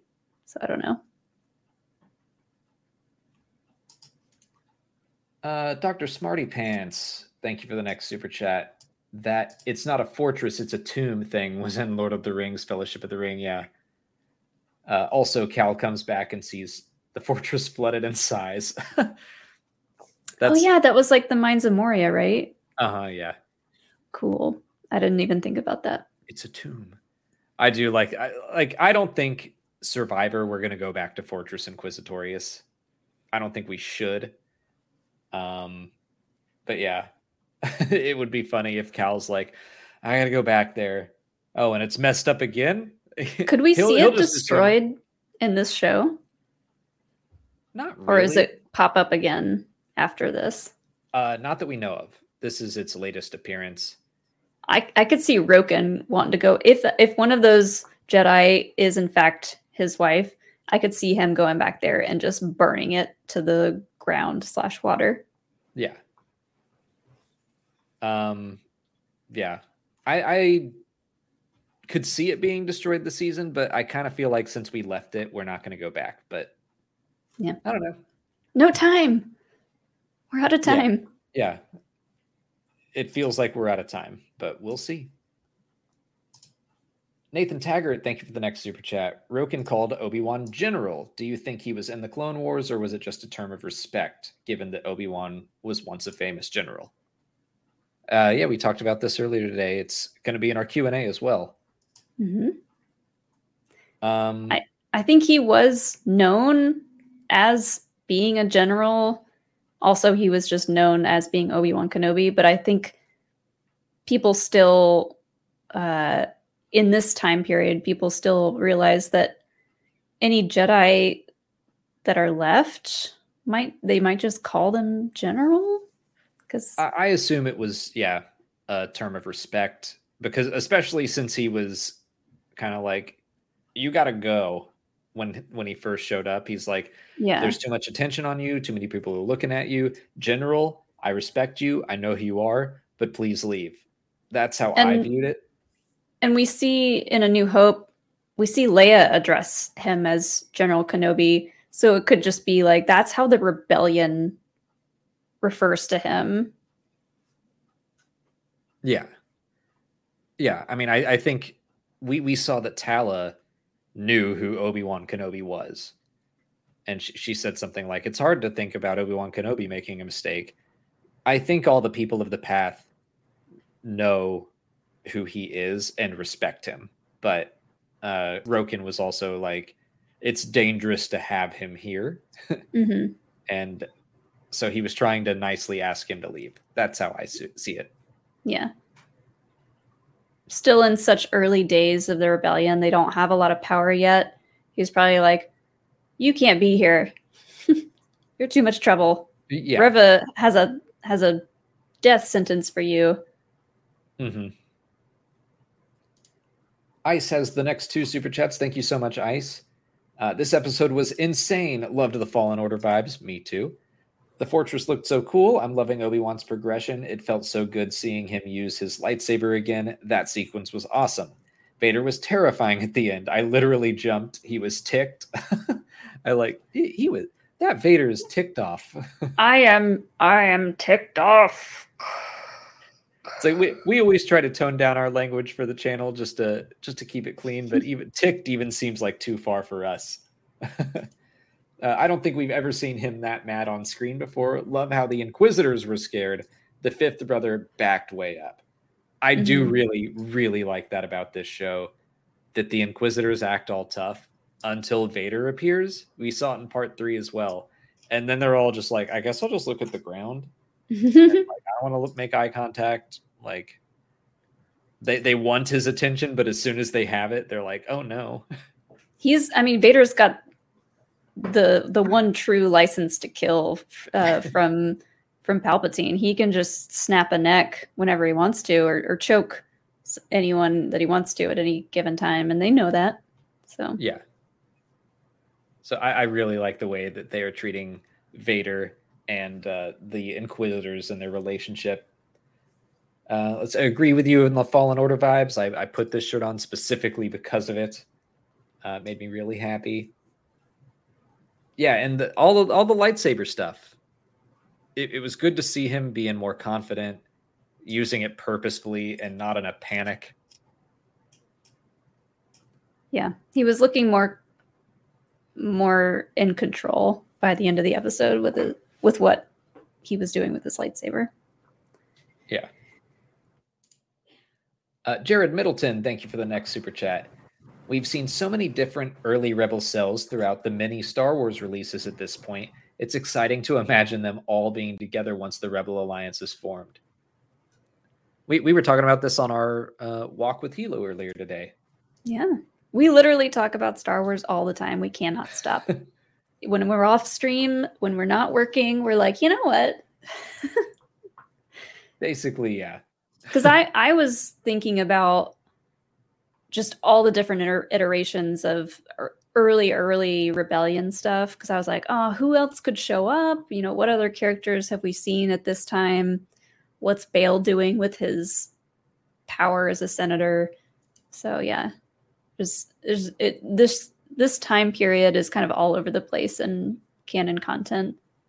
I wonder what we're going to get, probably in Andor season 2 more than 1, but I think we're going to get the story of a rebel cell that joins in with the larger Rebel Alliance. And the way that Tony Gilroy talked about the second season being, 4 years before the Battle of Yavin to Rogue One, I wonder if we're going to get the live action version of that scene from Star Wars Rebels where Leia makes that speech and she's like, meet us at Dantooine, and we're going to start messing stuff up.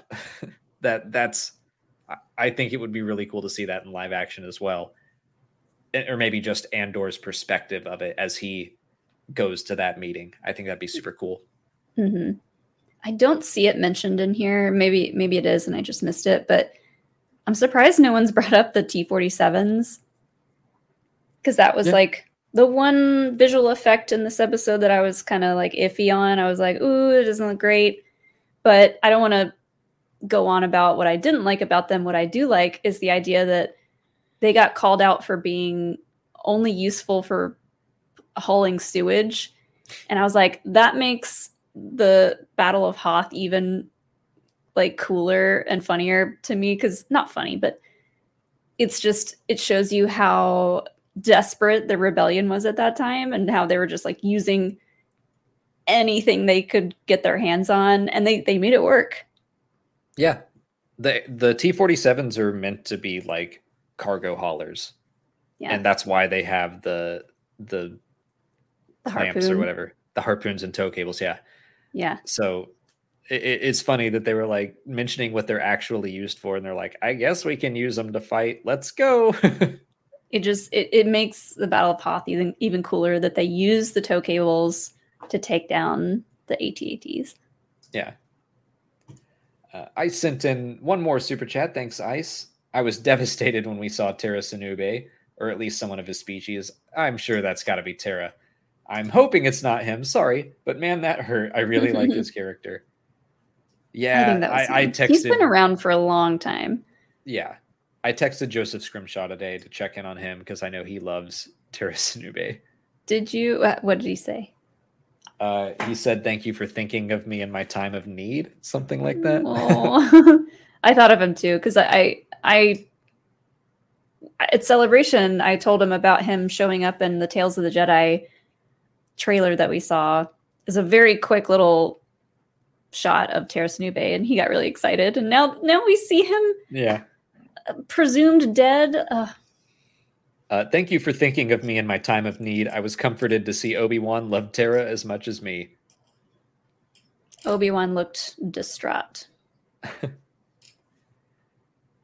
Yeah, I mean, they did a good job of choosing a Jedi that, you know, means something to people who watch the Clone Wars. But again, it wasn't obtrusive. It wasn't confusing if you had never seen the Clone Wars. It was just like, that's a Jedi that Obi-Wan is looking at. All right, my turn to take a potty break. Okay. Did you get another beer? Sure, I'll take one, I guess. Do you want one? Yeah, sure. I'm also how many hungry, questions we have? I don't know. You go. Oh, okay. Get me a beer. Lynn Coyo, thank you for the next one. Last one, I promise. Sully reminded me of Paige. Would love if she was Auntie Tico, and the lack of a surname in the credits makes my headcanon stronger. Yeah, I liked Sully too. I meant to look her up all day because I feel like I recognize that actress, and I forgot to look at the credits and then IMDb. So I'm going to do that real quick. But yeah, I liked Sully and Wade. I liked just anytime we see the young rebellion. I think it's cool. And watching that Maya Erskine. Okay. Oh, Pin 15. Okay. That's what I recognize her from. Yeah. I enjoy seeing the Rebel Alliance realizing that, or the pre-Rebel Alliance realizing that they have to do more and that they have to become soldiers, even if they didn't want to at first. But they took that step. Star Orange, thank you for the next 2 super chats. Obi-Wan almost did his iconic lightsaber pose. Yeah. Them holding hands at the end made me cry happy tears. It was very sweet. Do you think Obi-Wan assumes Leia is force sensitive? He knew she didn't give any info away to Reva. All right, I'm just going to pop through this in order. Yeah, I love that he did kind of almost do that thing, and then he went down to more of a Qui-Gon pose. And I don't know if that was a tease that like, oh, he's going to do it next week, or if it was showing progression that he's more in a Qui-Gon headspace or moving that direction. I don't know. I kind of want him to do the full on, fingers out, lightsaber up. I hope we see that. I loved the scene at the end of them finally, like, they fully trust each other. Oh, a cookie too. Thank you. Piece of a cookie. I don't want you to ruin your appetite. Molly doesn't want me to ruin my appetite. She brought me a cookie.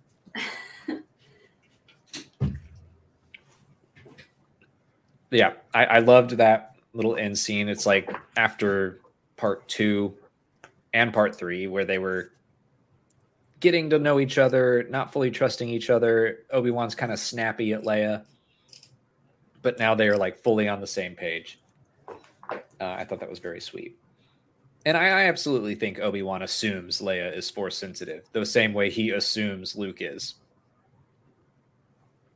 The fact that, although I don't know that necessarily means whether or not she gave away information to Reva, I think Obi-Wan just knew that she wouldn't. I think he just trusted her when she's like, I didn't tell her anything. He's like, yeah, I know. You're a tough kid. Oh, I wrote down in my phone after watching it a second time, I was like, Ben says I know to her. Just I know. Yeah. Just like Han. That's the Star Wars way of saying I love you. Yeah.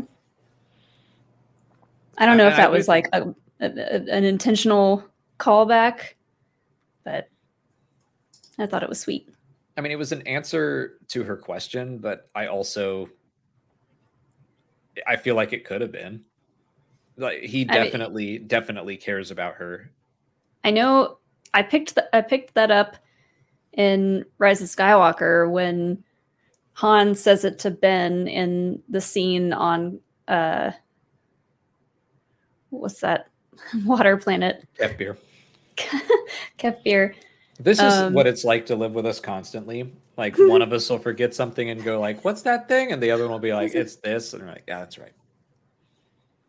But yeah, so he says it to Ben, just like Ben says Dad, and he goes, "I know," which that is a little more on the nose because it is Han Solo. But when it happened in this episode, anytime I hear someone say just the words "I know," I'm like, oh, they did the thing. Yeah. I mean, it's definitely, I agree. When Han Solo says it, it means I love you. But when someone says it to Leia, I still think it can mean that. Sure. And that's not something I picked up on, but I don't think you're wrong. I think it could mean both. It was like I trust you. I know you didn't give them any information because you're strong and tough. Also, I love you to death. Let's go. Yeah.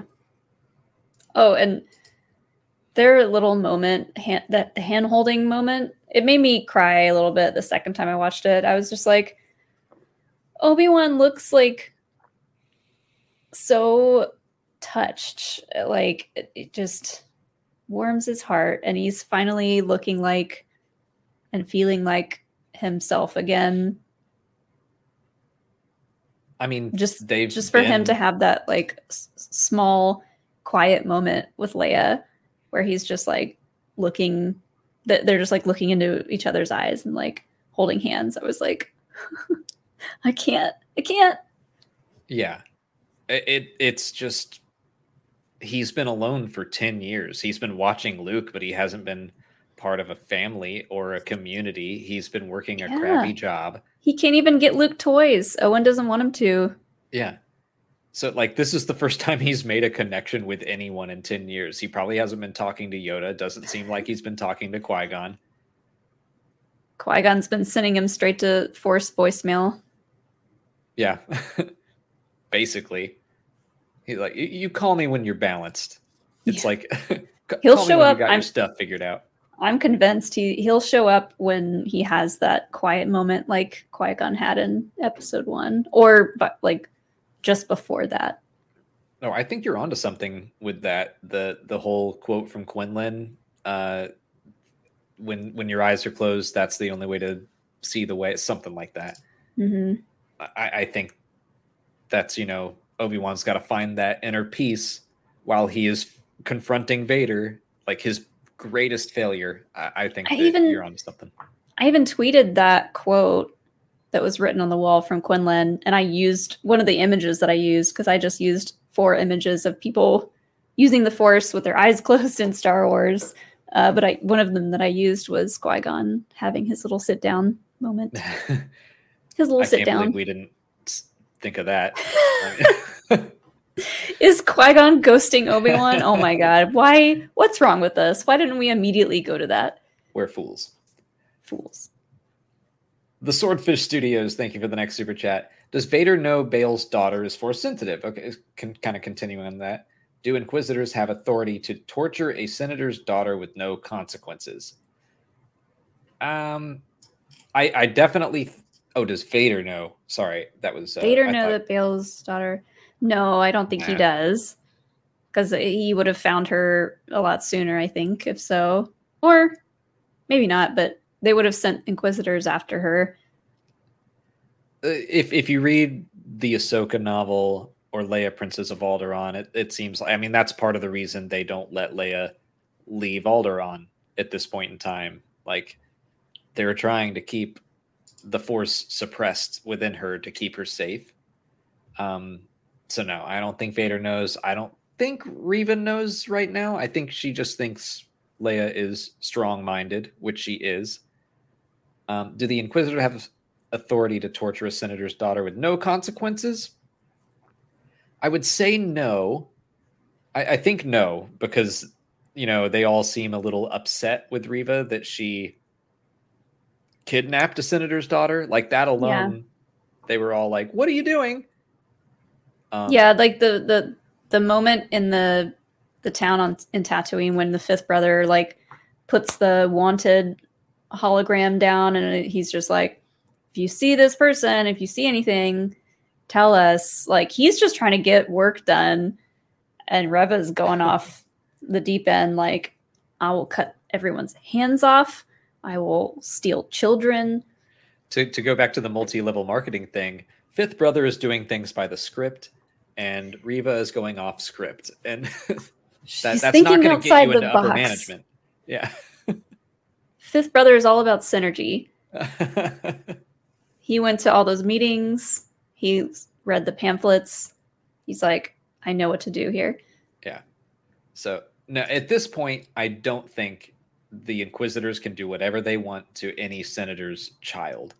After the Death Star is done, then yes, they can probably have more free reign, but none of them lived to see that, as far as we know. So sad. Too bad, so sad. Too bad, so sad. Palmer Hope, thank you for another super chat. I get that he's in the suit, and no disrespect because I love Hayden, but what was the point of casting him? I mean, well, A, he's doing all the makeup stuff. B, there's still 2 more episodes. I think we're going to see him actually. We are going to get. I'm putting it out in the universe. We're gonna get Clone Wars era Anakin Skywalker as a flashback. I would really, really like that. I'm trying not to get my hopes up now because, you know, the farther into the season we get. Do not take my words as truth. Do not get your hopes up. I'm just trying to put it out there. Make it happen. You know what? I'm going to go ahead and say it. Elon Sleaze Pagano's probably not going to be in this series. I'm going to just have to let that one go. Don't let your dreams be dreams. Yeah, I mean, like, I agree that if he's in the suit the whole time, what's the point? So that's why I do think that we're going to see him out of the suit. But also, if Hayden wanted to play him in the suit, let him play him in the suit. Like, I did see a picture of like 2 really like big tall guys on set that were in the Vader suits. Mm-hmm. There was 2 of them, and I was it's was Hayden ever in the suit? You said he was. Yeah, he even specifically said, I think when he was in the chair talking to Reva on Mustafar, when he doesn't have to be 7 feet tall. But it's kind of like the Mandalorian. They have Hayden, they have a movement double, and they have a stunt double. So that there are, and James Earl Jones / maybe a computer are voicing him. I'm still not sure if they're using respeecher on James Earl Jones or not. Anyway, like 4 people are making Darth Vader come to life right now. But yeah, like I'm all for, even if Hayden was like, I don't need my face to be on screen. Like, I'll play Vader sometimes. That sounds like fun. Yeah. When he was asked in interviews and stuff, people would ask him like, oh, if you could play any other character in Star Wars, who would you play? And he was like, I think I got the jackpot with Anakin / Vader. That could also be because his story is pretty much over and he can retire from being in Star Wars, but still. I'm going to bring up Bones McCoy's super chat just because it's relevant. So we didn't get a flashback. Wait, back to tank.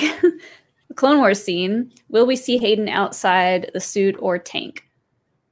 I keep wondering if we're gonna see Hayden in all that makeup. See him speak outside of the suit, because we've seen so many quick shots of him in the tank. I don't know. Yeah, I think we will. I mean, we did like get as burned up, scarred up, sad Vader. Humpty Dumpty Vader is what I like to call him. Yeah, the way they have kind of repeated some stuff like today from Fallen Order. They've done a lot of similar beats, and I'm like, if they do the thing where they cut off part of his mask like they did in Star Wars Rebels, I'm fine with it. He might just like, if that happened, he might just like take the rest of it off, and he's like, I'm gonna look at you with my own eyes, Obi-Wan. Yeah, while I murder you or try to. Yeah, like I don't think that he needs the suit like constantly. We've seen him without the helmet before. He can rip that thing off and do some scary stuff for a while. I think there's a chance of that, but I would really, really like to see more of Hayden as Anakin, more than that little glimpse we got in part 3. I'd really like to see Anakin and Obi-Wan during the Clone Wars or during their training or something. I think that would be great. Yeah. Smashing Emeralds, thank you for the next super chat. Not Obi-Wan related, but what is your opinion on the upcoming restored content DLC for KOTOR on Switch?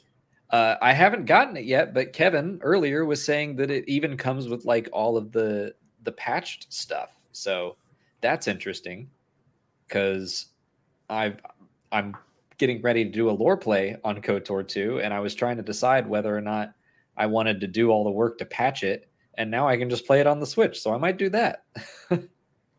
Well, I want to play the first KOTOR game because I've never played it. Maybe after I don't know when the remake is coming out, but I feel like you should just wait for that. That's going to be a better gaming experience, I assume. But I could play this one and then play the remake, and then I would be able to compare the two. If you want to. I'm not going to stop you. I'm just saying KOTOR is a great story. I'm a gamer now. Is dated. Yeah, I'm a gamer now. You're a gamer girl, you're a Jin girl, and you're a patch girl now. We've learned all these things in the past month. Molly is taken to declaring new identities for herself like very quickly. Only when someone asks me about it.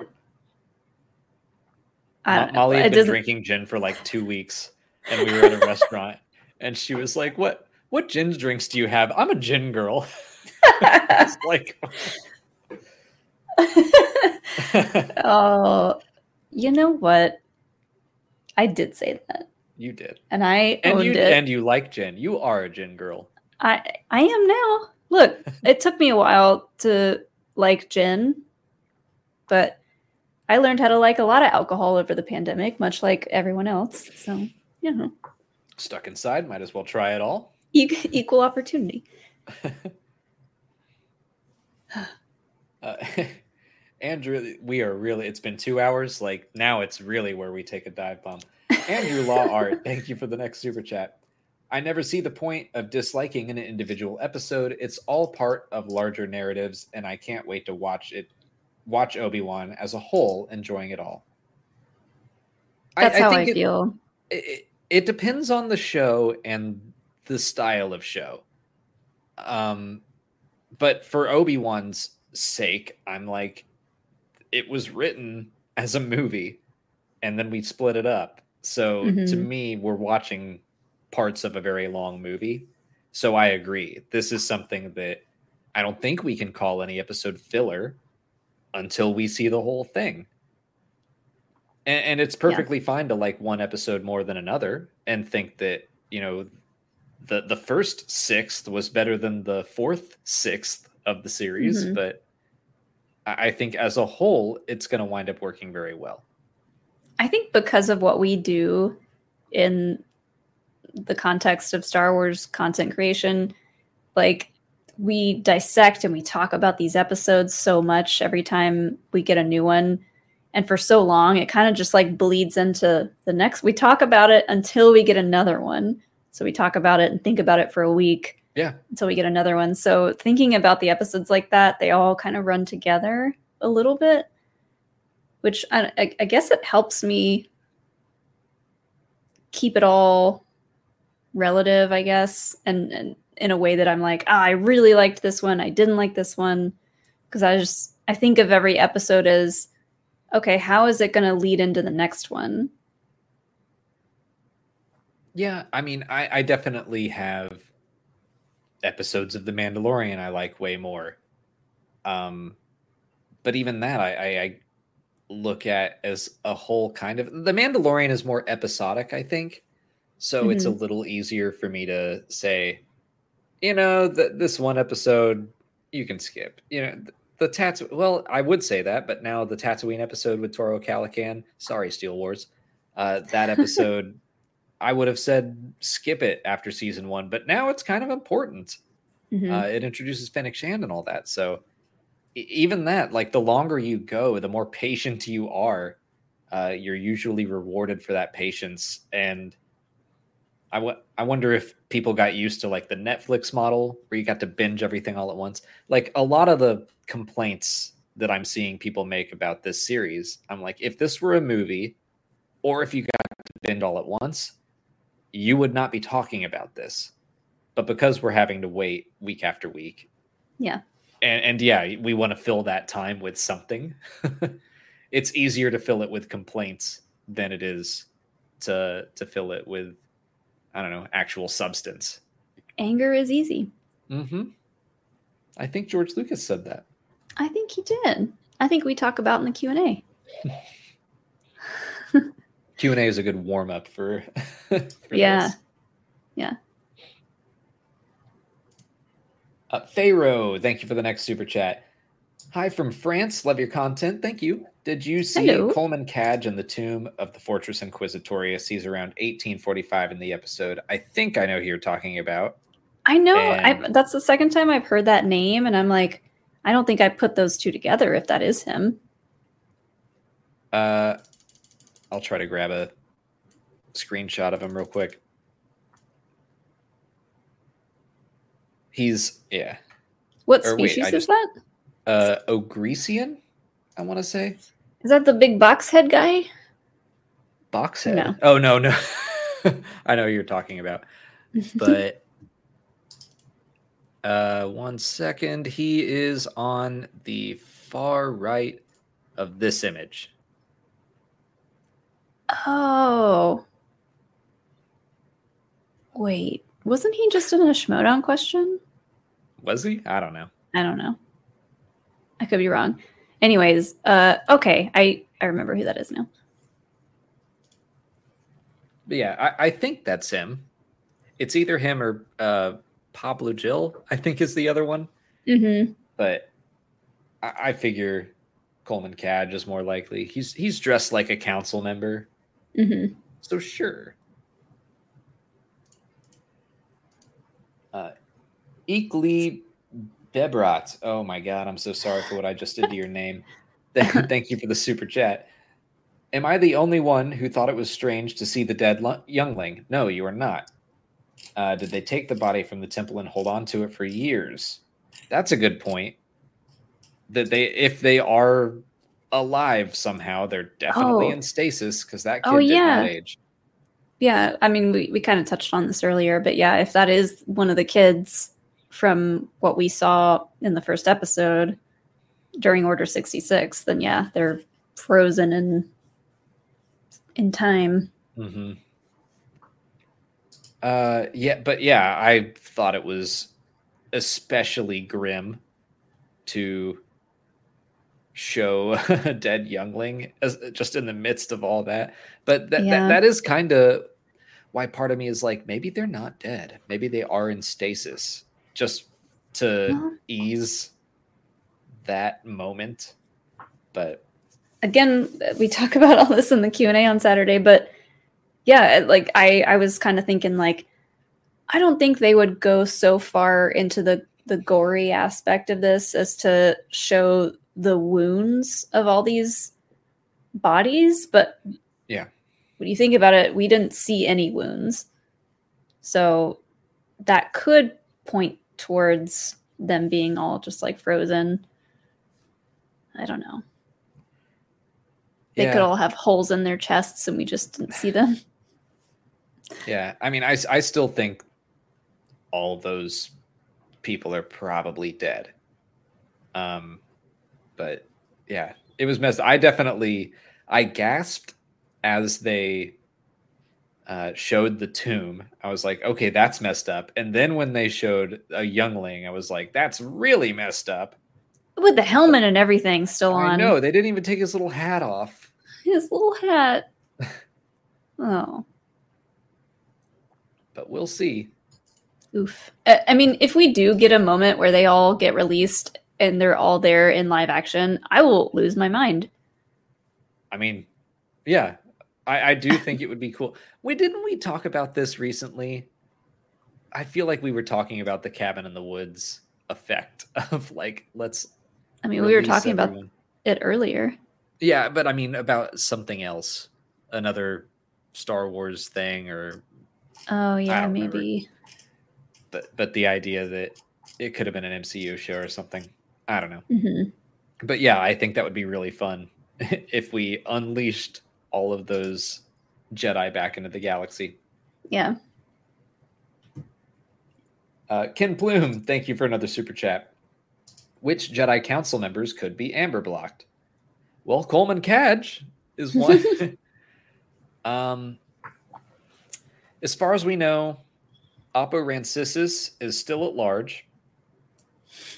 He's too creative and shifty to be caught. So we got Oppo, we got Coleman. Mace is dead. Yoda's alive. Obi-Wan's gone. Present and accounted for. Eth Koth, dead. Ki-Adi-Mundi, dead. Stas Ali, dead.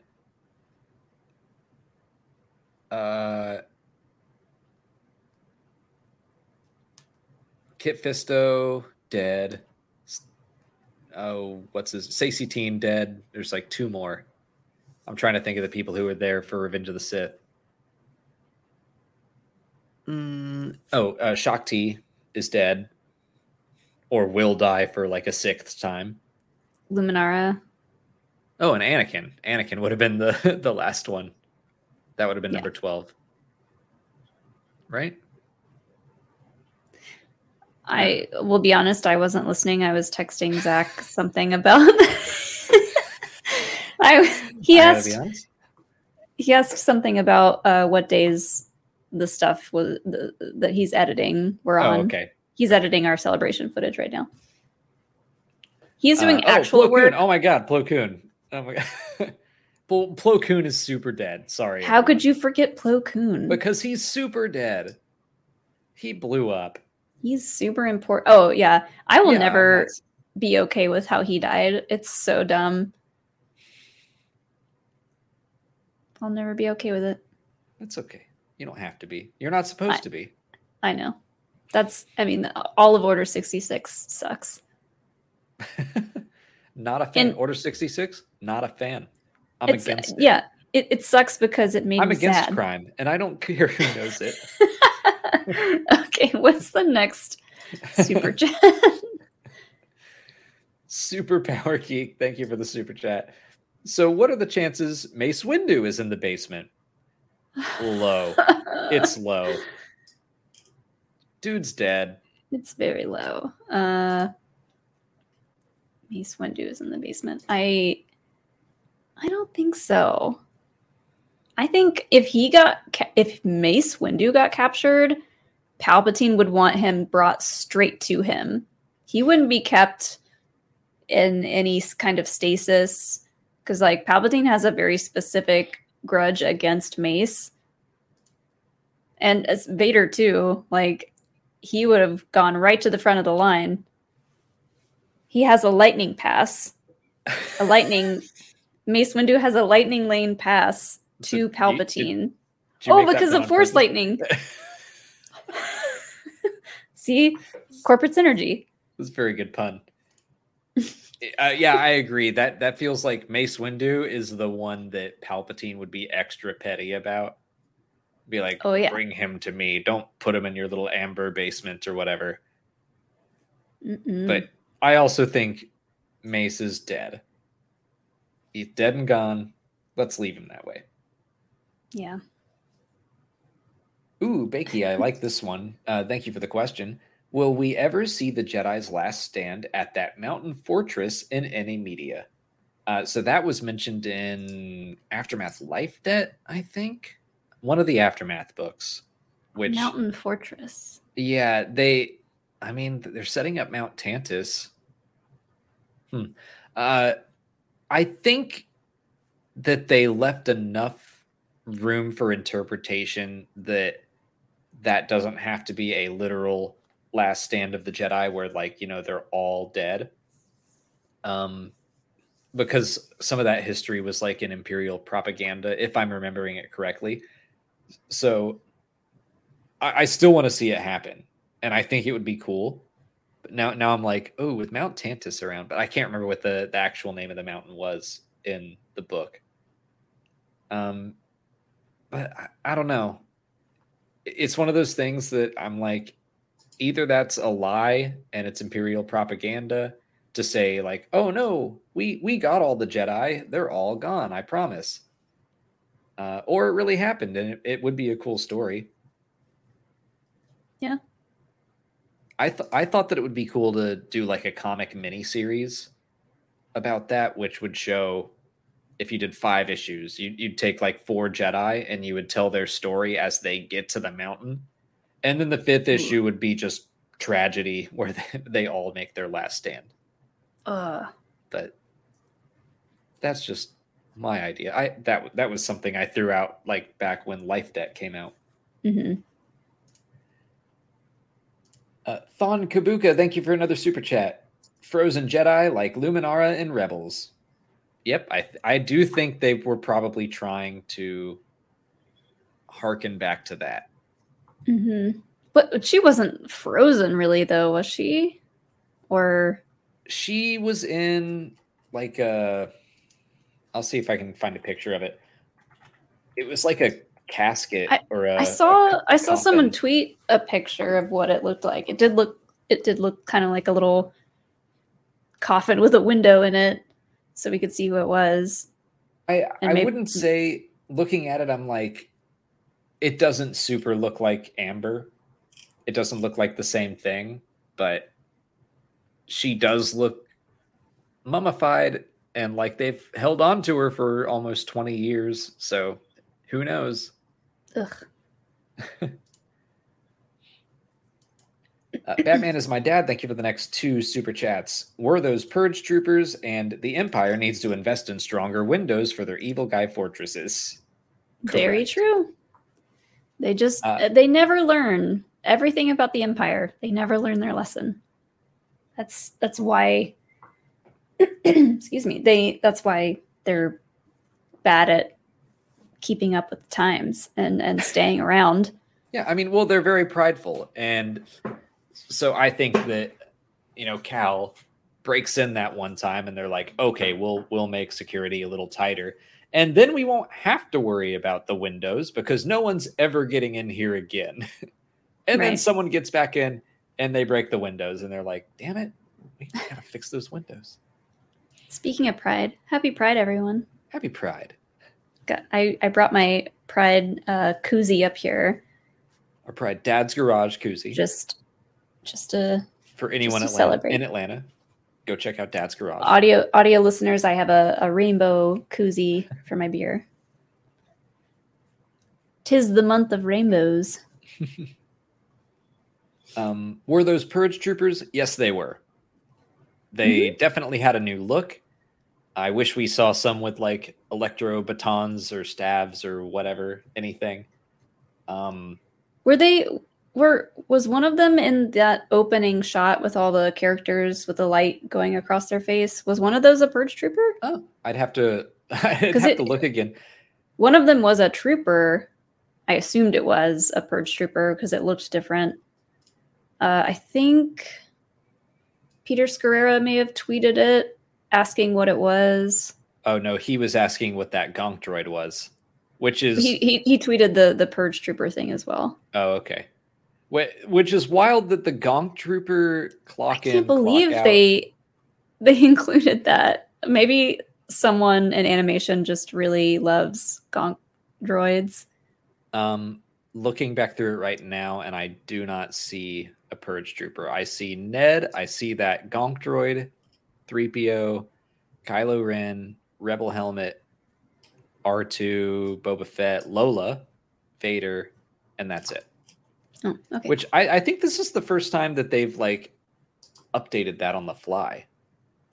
Yeah, that was and why unexpected. did they choose that gonk droid? I'm not complaining, but that seems like a weird choice. Justice for gonk droids everywhere. I love gonk droids, but why that one specifically? That's so funny. Maybe it's a spy. Maybe it's working with the rebellion. That gonk droid is more important than we know. But yeah, the new Purge Trooper design, I kind of hope we see them in Survivor. I think that would be cool to show them continuing to evolve. Yeah.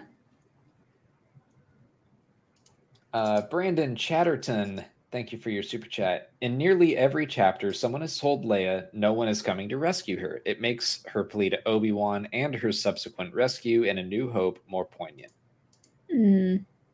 It also really helps make her that like symbol of hope that she becomes, because it is, yeah, everyone keeps saying no one's coming for you, and someone always does. And so it does kind of give her this sense that like, no, someone's coming, and she's never going to lose that hope.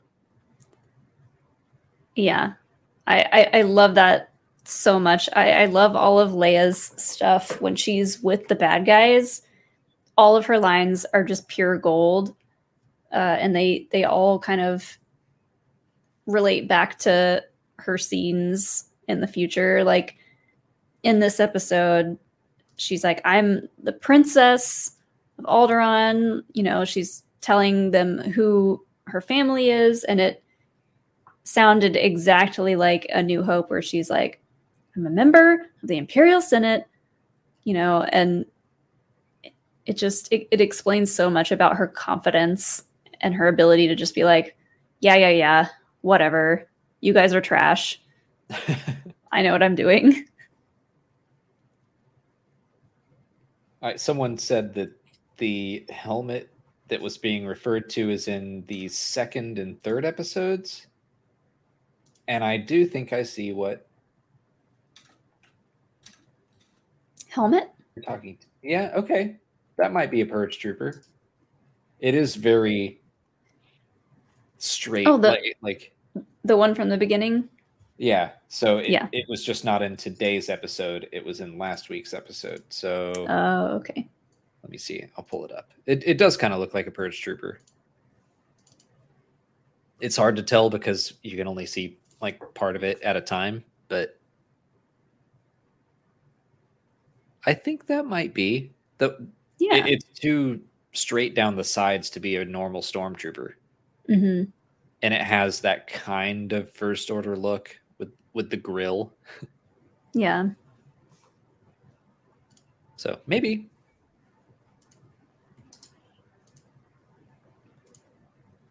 Next up is Paxton Rutledge. Thank you, Paxton. I feel like in A New Hope, when Leia is rescued and she screams, Ben Kenobi, where is he? Has far more weight now than ever before. Nice to hear from you, too. Nice to hear from you as well, Paxton. And yes, Thanks, I Paxton. agree. Yeah. Ben Kenobi, Leia got to know him as Ben. Mm-hmm. She knows he is Obi-Wan, but she got to know him as Ben. They bonded while he was referring to himself as Ben. So yeah, I like that. I like everything they're doing with Obi-Wan and Leia. The people who say it somehow breaks canon because she calls him General Kenobi, and it's like, years ago you served my father. It's like, she can be a little diplomatic in this moment. It's fine. It doesn't break everything. Mm-hmm. Have a little flexibility, people. Some people think that that's Hunter. Oh, could it be? I don't know. Interesting. Maybe. I don't know. Well, hard to tell. I need to see him helmet off with the bandana. That's Hunter. Yeah. Yeah. There he is. Star Wars fan 3131, thank you for the super chat. Who do you think is a better marksman, Crosshair or Deadshot? Who's Deadshot? He's Will Smith from the Suicide Squad. Oh, I don't know. Yeah, I don't know enough about it. I mean, I've seen the Suicide Squad, didn't care for it. Or no, I've seen Suicides. I've seen both of them. The one with Will Smith is the one I did not care for. Yeah, that's the bad one, isn't it? Yeah, that's the one I watched on a plane and was angry the whole time. Objectively, I think everyone thought that one was bad. So Crosshair, I don't know. I don't know anything about Deadshot really, other than he is a good shot. Crosshair was at least genetically modified for it. I love Crosshair's little trick shot thing where he uses all those. It's basically a series of mirrors, but like when he runs down that hallway in Clone Wars and he like puts all the metal pieces down it and he shoots one of them and then it all bounces off of the previous one to get to hit the ultimate goal. Like that was really cool. Crosshair, I agree. Eli is do or do not. Crosshair is the GOAT. Mostly just because I don't know anything about Deadshot. So yeah. Thomas, I'm glad you liked Suicide Squad. It wasn't for me. But no shame, no hate. That's no shame, no hate. That's our new tagline. Rameshwar Sharma, thank you for your super chat. Hi, new here. Welcome. Got tired of toxicity at other channels. I enjoyed episode 4, but I really hope episodes 5 and 6 are amazing. Glad to be here. We're glad that you're here. Thanks for coming. I enjoyed 4 too. I don't think it's my favorite of the bunch. I think 2 is my favorite so far. 2 is really good. That's partially because you just miss what's his name? Haja. That's what I was going to say. I loved the Haja character so much. So I think that'll probably be my top for now. Maybe Haja will appear in episodes 5 or 6, and then they have a chance to take over my favorite. But I really liked Haja. Mr. Shu, are we in After Dark territory yet? We're getting close. We haven't had dinner yet. Yeah, and I've had 1.5 beers, and they were both 9%. Oh, this one's strong 10%. Beers. Oh boy, I wanted the last victory beer, so I took this one. That's fine. I had the second to last one, so that's okay. We only got a handful of more questions left. Get your questions in. How many people are still watching? 600 people? Oh no. What are we doing? I'm sorry. We're wasting everyone's time. We're going to answer Alan Vaughn's question. Thank you, Alan. Just had to say thank you for being beacons of positivity and joy in the Star Wars community. Thank you. Folks like you guys and Utini bring out the best. Keep it up. We got to hang out with Utini for the first time in person at Star Wars Celebration, and they're great. Yes. We got to have them on. We're starting to plan out our Andor after shows and who we can bring on. So thank goodness there's more episodes of that. Thank goodness there's more episodes of that. So we can do more of these, assuming that they don't do them like on weekends where we're out of town, which classic Star Wars. Well, they should be on Wednesdays, so we can schedule around that. Yeah. Unless they throw a surprise Star Wars celebration, we should be okay. Don't you dare. I'm already panicking for the next one. But thank you so much. And then we did run into a few people from Mutiny several times during Celebration, which was cool. And they're great. And as a book lover, Star Wars book lover, I love everything they do because that's like, they are so dedicated to that. Mm-hmm. If you've never checked out Utini, check them out, especially if you love Star Wars books. And Mr. Shu, thank you for a super chat. Okay, it was a great episode and everything, but how did no one notice Leia under Obi-Wan's jacket? I thought that was hilarious. Totally agree. And I'm on board with it. Here's why. And I said this in my review, but Leia being under his jacket is like such an obvious thing. And they make a point to show them walking right by the fifth brother as the fifth brother is walking the opposite direction, ranting about how this is all Reva's fault and she'll pay for this and she has to suffer. And I think that's the point, is that if the fifth brother were actually a part of the team and if they were all like, hey gang, a quick conference call, Leia escaped and Obi-Wan is here. Can we all group together and make sure we catch them? If they all worked together, the fifth brother probably would have caught Obi-Wan and Leia because that's ridiculous.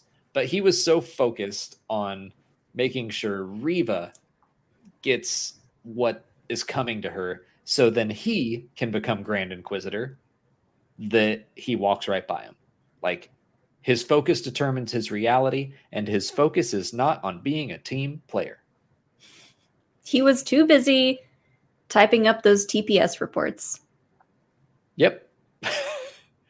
Which are canon. I forget. Yeah. I forget which show brought them in. Probably The Mandalorian. Yeah, they're there. But yeah, that's exactly his character. He was too focused on. He's been focused on Reva the entire time. Reva and Vader, and like how much attention he gets from Vader and how much attention Reva is taking away from everyone else by being reckless. Yeah. Yep. They walked right by him. And I said it in the reaction video on Patreon. I was like, idiots. Because that's what they are. I mean, that's one of those things that I don't remember how I reacted to it, but at least mentally I was like, oh my God, like this is goofy. It is silly, but it's also Han, Star Wars. It's Han running the opposite way down that hallway with all the stormtroopers. Goofy. Yeah, Yes. It's the same thing. This Star Wars, I've said it before, Star Wars makes me feel smart because its symbolism and its metaphors are like right there. It's right there. It's so simple. I mean, I don't want to say it's so simple, but like when you really look at it, study it, dissect it like we do, then you can, it starts to become very obvious and easy to pick out. Yes. And I mean, I would credit that to like Force Center podcast and listening to them. Like, I don't want to pretend that I've always been picking up on Star Wars themes and stuff, but once you start to recognize what the themes of Star Wars are, you see them constantly.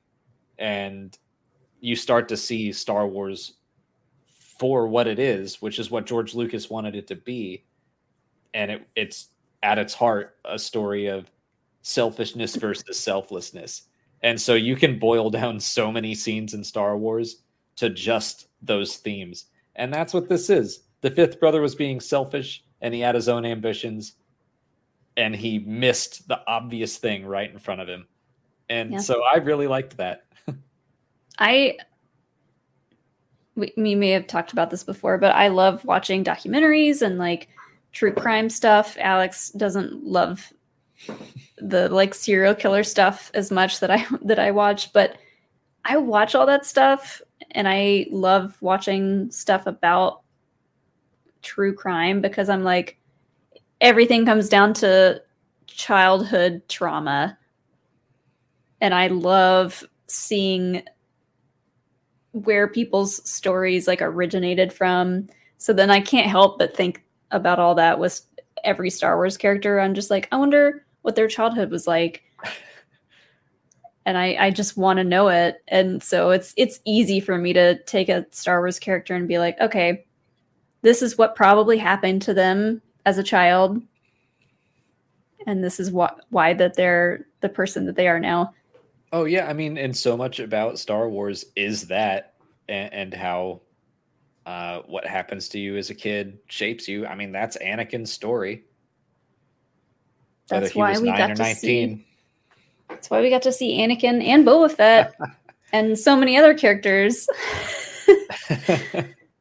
as kids. Yes, yeah. Andy in the chat said, quote, "I love childhood trauma." Yeah, I said it. I love it because it helps you shape your future. It helps you figure out the rest of your life, because if you can understand what kind of trauma you had as a kid, you can get past anything as an adult. It's interesting because, I mean, I remember in, I don't know, the late 2000s, when we were fairly early in our dating time. Like, I remember listening to that Patton Oswalt skit about you get to see him as a little kid. Yeah, and Patton Oswalt gets all upset about the prequels and how they weren't what he wanted them to be. Mm-hmm. But like that's what the story is, and that's what George Lucas wanted to say, is to show how our pasts can shape us if we let our past control us. Yeah. And I understand. Which is what happened to Reva. Sorry, go ahead. Yeah, no, I understand people who didn't want the prequels to be that way, but like, I don't know, it's not your story. It's George Lucas's story, so suck it up. And I love Patton Oswalt. I think he's very funny. But suck it up, Patton. When did that album come out? Because that was like early 2000s, right? That was back when that was before the prequel love had kind of started. Oh yeah. I mean, I don't think the prequel love really got prevalent until 2013, 14. It was as we were building up to the sequels, and just Star Wars was more important again, because we thought we weren't going to get movies anymore. And so once it was like, no, this is going to be a major pop culture thing, people started to come out of the woodwork and be like, hey, listen, you're all wrong about the prequels. And that stand-up bit was definitely before that. So, yeah, anyway. Next. Before we get too soapboxy here. Too late. James Clancy, thank you for your next next two super chats. Super sats. Oh, super chats. I just think they have to use Hayden in the flesh for a speaking role. I agree. He was in too much promotion to just be Vader sometimes, and Anakin for 2 seconds. I hope we see him anyway. It's been so long. And second, we don't know the fate of Yaddle and Poof yet. That's true. I don't know that I've ever seen anyone call Yarl Poof by his last name. Where is Poof? Release the Poof. I agree. I think we're going to see more of Hayden. The way they've been talking about him, the way he's been talking about the show, it's like you did more than just wear a suit and stomp around. We kind of saw him from a distance in 2 episodes ago when Obi-Wan was having that vision. Yeah, a tease for something more, I hope. Yeah, and I loved that tease. Like, they showed him from super far away, but you could tell from the angle of his face, like that was almost the exact same angle that we see him in episode 3, when he kind of looks over and we see him with the Sith eyes for the first time. Yeah, I loved that shot because they stayed far enough away to where we understood Obi-Wan when he was like, what did I just see? Was that, nah, whatever. Moving on. Like, Yeah. it was perfect. Yeah, but I want, Hayden to actually deliver a line. Sure. Yeah, me too. Which he may have done. He may have been on set in the suit speaking as Vader, and then of course James Earl Jones or the re-speecher or whatever is happening there could have overdubbed it. But I think it's a mixture of all of it. Yeah, but I want to see Hayden and his face and his voice, and I think we will. As for the fate of Yaddle and Jarl Poof, so let's see. We don't know their fates. I'm gonna say I'm scared for Yaddle, and not for Post Order 66. She was in the Tales of the Jedi trailer, and she was in the very, very brief. Yeah, very brief. She was in the Dooku section of the trailer. I don't know. I'm afraid for her. That's all. I don't want her to have like such a tragic ending, but I don't know. I just hope we get more Yaddle content in the future. I think she's done a lot of good. Way more good than Yoda ever could have imagined to do. Yeah, I think that so Oster Taco says they thought Yaddle died sometime between episodes 1 and 2 because he was on the council and then gone. That's what happened in Legends. I think that is likely maybe still what happened in canon. We'll have to see. We'll see what Dooku's story is. But I think that is likely. I just love that Yaddle speaks normally in the High Republic books. She's just there teaching younglings, doing the good, all the good deeds. She speaks normally in the Lego Star Wars game too. Yes. So more than one source. And Lynn Koyo, thank you for another super chat. Poor Yarl died before the Clone Wars.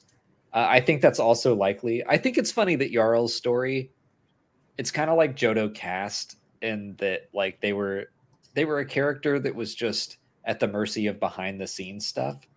And when George was creating the Kaminoans, he was like, they look too much like Jarl Poof. Get rid of him. That's it. That's why he's not on the council. It's because he looked too much like the Kaminoans, which is another joke referenced in the Lego Star Wars game. A Kaminoan tries to pose as Jarl Poof in the Jedi Council. But yeah, we don't know their fates as of yet. Astromech Jeremy, thank you for the next super chat. Seeing Terra Sinube, does it make you think he could have been caught and killed helping save Grogu? That's not where my head went, but no, me neither. I think all of those Jedi were probably taken during Order 66 or around that same time. I don't think they were all clamoring to save Grogu, even though they should have been, in my opinion. That's Molly's headcanon. His Order 66 went down, and everyone in the Jedi Temple was like pushing their way to get to Grogu's little like cradle and get him to safety. Forget about all the other younglings. We gotta save Grogu. You see what happened to who we thought was the chosen one. Come on, people, open your eyes. This is the real chosen one. He's gonna help reunite Mandalore and the Jedi. We gotta save him. But no, I don't think any of those Jedi in that room were particularly worried about Grogu. Honestly, my current theory is nobody saved Grogu. I think he got taken by clone troopers to Mount Tantus, and then someone saved him. Maybe the Bad Batch. Because, like, if anyone that they found that was that young, still technically a baby, you know? Like, they're just going to take them and run experiments on them. He was, 20 at that point? Still a baby, though. Yeah, I know. I agree. A bebe, if you will. Bebe Yoda. Patrick Foley, thank you for the next 2 super chats. You think all the complaints of this show would fall silent if it was animated? Some parts feel like a Clone Wars or Rebels episode. I thought of Stealth Strike with Kanan and Rex. Also, horrible thought, taxidermy Jedi. Sorry. I think that there would be, yes, fewer complaints about this show if we're animated, simply because not as many people would be watching it, which is a shame. People just automatically assume if it's animated, it's geared towards a younger audience, which sometimes is the case. But even when it is geared towards a younger audience, there are still very, like, grown-up adult themes going on in all of these stories that everyone can probably relate to, of all ages. And specifically, adults can relate to a lot of these stories geared at younger kids and make them think about things differently just because they're geared at a younger age. Yeah, I mean, the Clone Wars, Rebels, Resistance, the Bad Batch are all kid-friendly, but they're still adult accessible. And right. I mean, like, the lessons are all good for kids, but they're also good to remind adults too. Yeah, I mean, part of the fun of watching and enjoying Star Wars content is remembering what it's like to be a kid again. Star Wars reminds adults that, like, hey, remember when you used to just, like, play with your action figures and make them shoot at each other and fight and stuff, and you would, like, save the princess or whatever when you're having your playtime as a kid. Like, that's just what Star Wars is about. This time my mind wandered, so now we're even. How dare you? How dare you? I was saying some really poignant stuff, and no. Star Wars just reminds people how to stay creative and stay childlike in all the good ways. Yes. I do agree. Okay. And then moving on. Got a couple more. Thank you for the next super chat. Fortress Inquisitorius needs a sign that says it has been 0 days since the last Jedi escape. Seeing how they let them get out like they sneaking a kid into a movie. Yeah, whether it's a break-in or a rescue or whatever, it's just constant. Fortress Inquisitorius needs to up their game. And yeah. Templin Institute put a fun image out today of, like, I think I saw that. I don't know what it was referencing. It was referencing Tala's simple, just like, hey, the Grand Inquisitor is expecting me, and I'm going to tell him that you were holding me up if you don't let me through right now. And he was basically like, this can't keep working. And I thought that was very funny.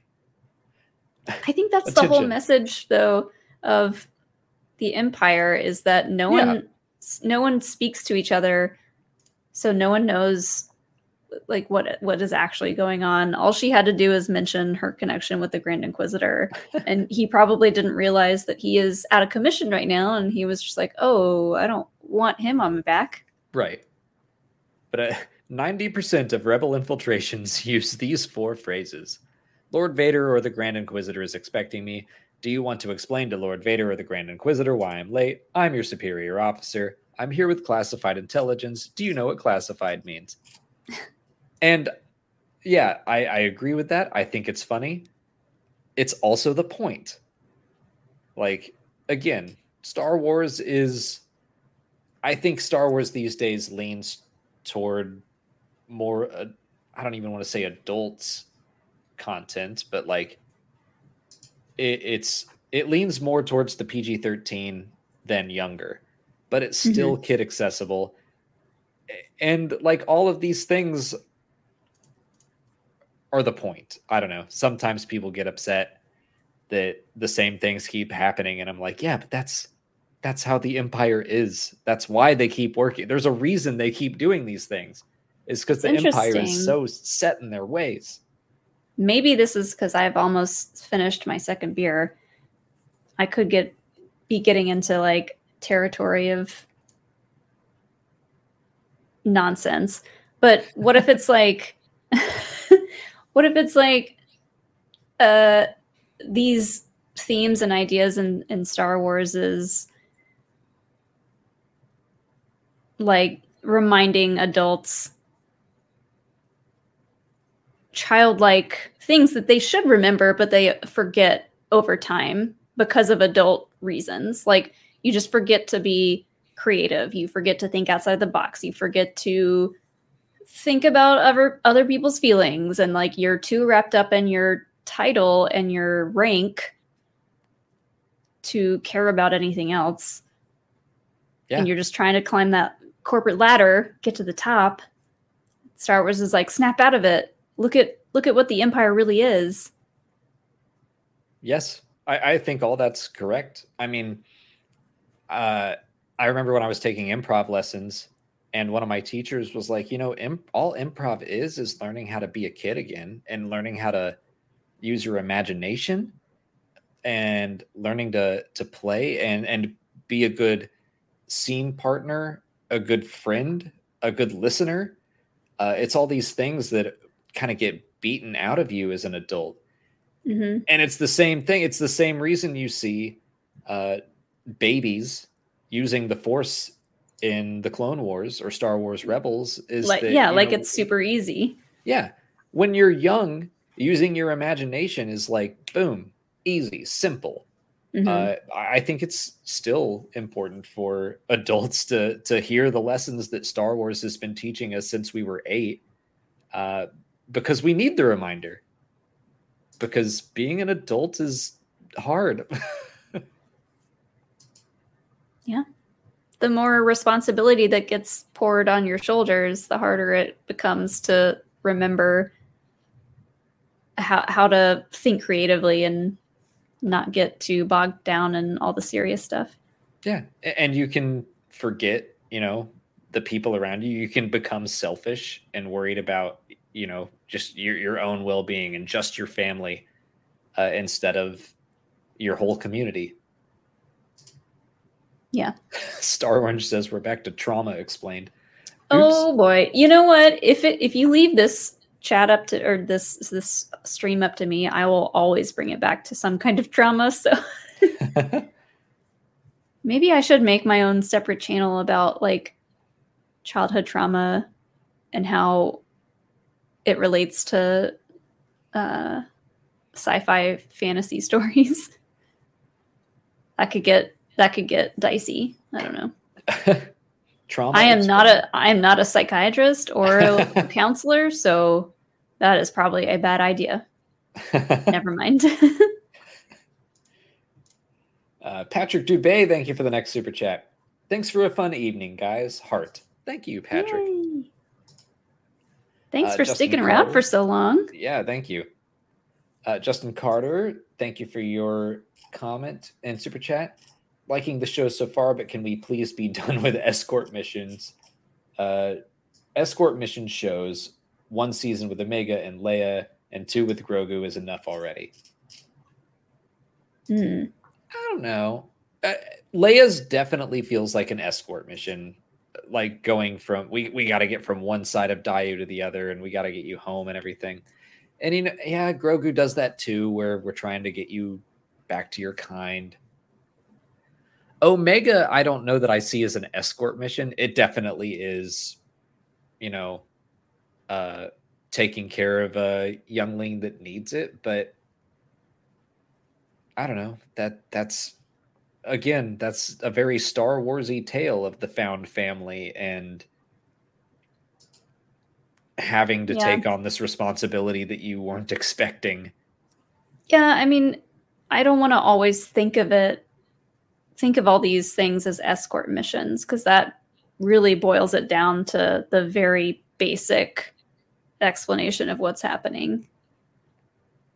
You got to think about it more of how is this moving these characters' stories forward?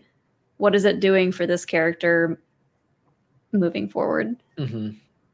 And I still think that they're different. Like,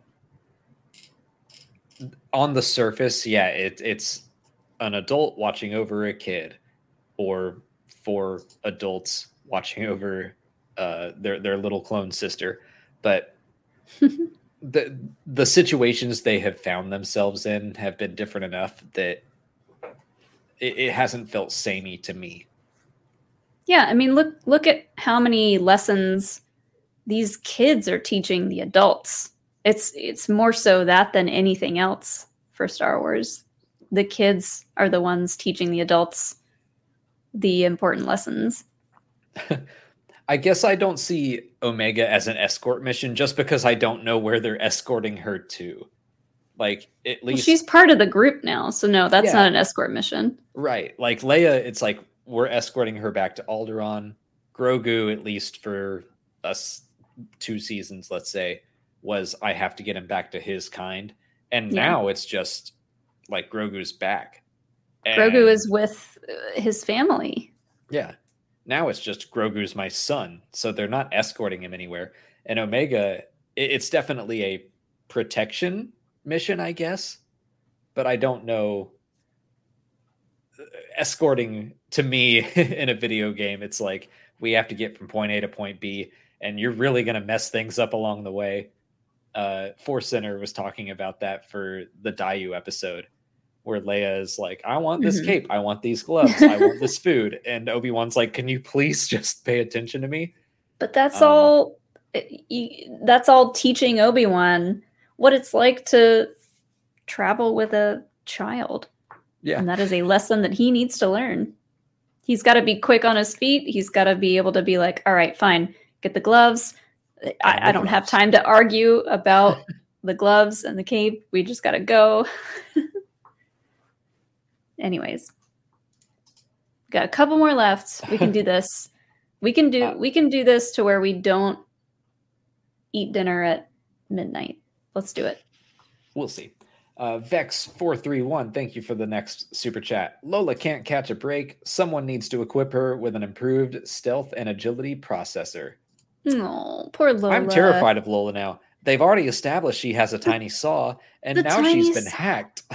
Oh, okay. The last note that I put as my notes for this episode was evil Lola droid tiny saw ? Question mark. She's got that tiny saw. She could do anything. We have no idea what else she has under that hood. I love that it showed the tiny saw, and then Flea's character, I think his name is Vect, like grabs Lola and smashes it, and like it pops open, and I'm like, where's the saw? Where did it go? Where does it fit in that little tiny thing? There's no room for it. You've seen a Swiss Army knife, right? Yeah. That's basically what Lola is. I'm just and saying, every other droid. In there. Yeah. Do you look at a Swiss Army knife and you're like, this has nail clippers in it? How? Where did they go? You fold them back in, and then now it's a can opener? Magic. I don't understand. Tiny scissors? What? How do they fit? I don't understand. Okay, fine. She's a Swiss Army knife. All right. She's even the right colors for it, too. That's true. Tom Davis, thank you for the next super chat. The show is definitely playing out like the movie it was supposed to be. Parts 3 and 4 definitely feel like a middle act. Excited for the conclusion. Yeah, and I would even argue that, like, I was still under the impression that, of my own headcanon, that the assault on the Fortress Inquisitorius would be the last episode. That just made sense to me. I'm thrilled I was wrong, because now I'm like, Yeah. No clue. Now, where we're yeah, going now for you the don't know last what's two. happening. I'm very happy about that. Laser Swords, hey, what's up? Thank you for the super chat. Great seeing both of y'all at Celebration. It was great to see you too. It would be nice if the show could have ended with a flash forward to Leia, with young Ben Solo cementing how this experience led to her naming him after Obi-Wan. Wow. That would be hard to do because they'd have to cast someone as Leia. They'd have to cast or do the anti-aging? No, the de-aging, the de-aging thing. And then they'd have to, I guess, cast a young Ben Solo. Yeah. Which that wouldn't be as hard. It would be nice if the show could have ended that way. But yeah, I don't think it will, obviously. And I don't think you think that either. But the show writers have said that was the kind of their intent, to show why Leia perks up at the name Ben Kenobi in A New Hope, why she might have named her son Ben. So yeah, I do think all that was on purpose. James McBride, hey, thank you for the next super chat. How are you doing? I just wanted to say I love the prequels, especially episodes 2 and 3. Well, you're biased, you know. James McBride is biased. Would those be the prequels that James has been in? That James McBride stars in? Yes, I think so. Stars? Yes. Prequel star James McBride is in the chat. Check out Dexter's Diner and the Opera House, and you can see James McBride walking around or sitting around in Dex's Diner. But I will say, to pull it back into Obi-Wan Kenobi, I'm still really happy with how this series has connected with the prequels, especially with that fantastic montage at the start of episode 1. The previously on Star Wars thing. Was so good. It was, every time I go back to the first episode to look for something in that opening montage for Order 66, I scroll back to that whole thing, and it's so long, but it was so needed. It's like 5 or 6 minutes long, but every time I watch it, I'm like, I'm going to watch this again. If they played that before every episode of this show, I bet people would still watch it. I think so. I just want to say that Maddie said Star Wars has given me an unrealistic view of prison breaks. Yeah. I think every movie does that. Yeah. Every movie does that. Prison breaks, no problem. Just dress up like a guard, walk right through. Say the Grand Inquisitor is expecting me. Patrick Dubé, thank you for another super chat. Hashtag Grogu is my space Jesus, heart. Oh. And Joel Davis with the next one. Thank you. What do you make of the criticism that the show looks cheap and on a budget? Sometimes I agree. Not so much in this episode. The Mapuzo stuff. I was like, this looks like California. I think they filmed it at Joshua Tree. And I was just like, yep. Is that the town that Vader came through? Yeah. I mean, that whole planet that just looked like California. Right. It looked like a desert planet with like a little extra plant life. Yeah. A little extra pizzazz. Yeah. I mean, so far in this show, the only things that have made me question the quality of the visual effects have been, Mapuzo, because specifically at night, when we get that kind of quick moment with Obi-Wan and Vader, the surrounding areas just look very much like the volume. Like, it's almost like I can tell it's a screen. We talked about this. It could be the way that Vader is lit, because he's lit very differently in those scenes on purpose to make him look brighter, more vivid, more menacing. So I get why they did that. but it kind of takes me out of the scene because he's lit in a way that it wouldn't be natural in a dark, like nighttime outdoor setting like that. So that's just like really nitpicky, me being like, well, he wouldn't be lit like that if they were outside.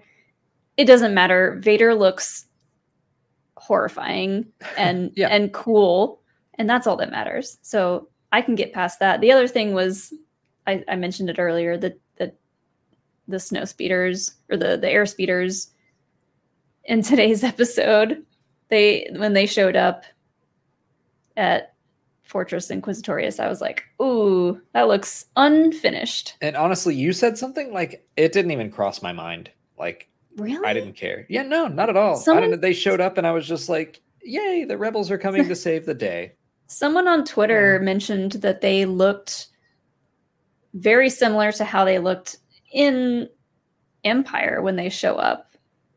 And maybe that was intentional. Like it looks like the same kind of visual effects, which I was like, I don't know if that would have been the case if that was intentionally done like that, but could be. I don't know. I just think when they specifically fly into the hangar, it's like they're going way too fast. They look a little bit weird. I don't know. Well, it was so when you quick. pointed it out and I went back and watched it, then I was like, yeah, I can see it. So you ruined it for me. Thank you. You're welcome. But like, I do get what you're saying. It's just in the moment when it was happening. I don't know. I was into the story. Just unfortunately knowing the trailers too well. That's the curse of like doing trailer breakdowns and stuff. I was like, I know Reva's about to stomp out here with purge troopers, and then she's going to fall under attack. So the rebels are probably coming.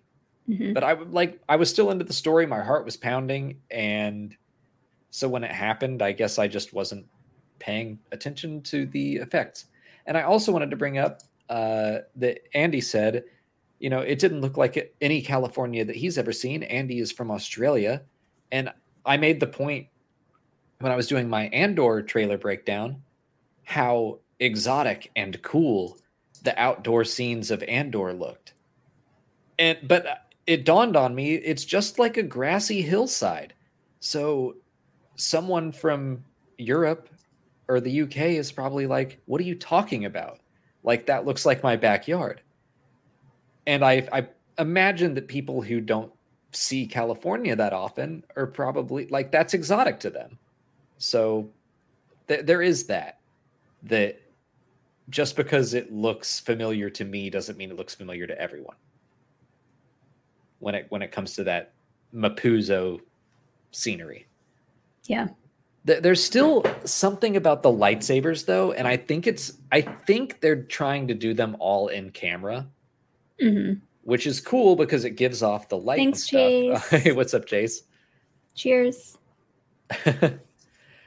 Like, I think it's cool that the lightsabers are giving off their own light, but it kind of does look like you're just fighting with an Ultra Sabers in camera. Yeah. So there was something about the duel where I was like, obviously I'm into Obi-Wan and Vader fighting again, but it looked kind of fan filmy.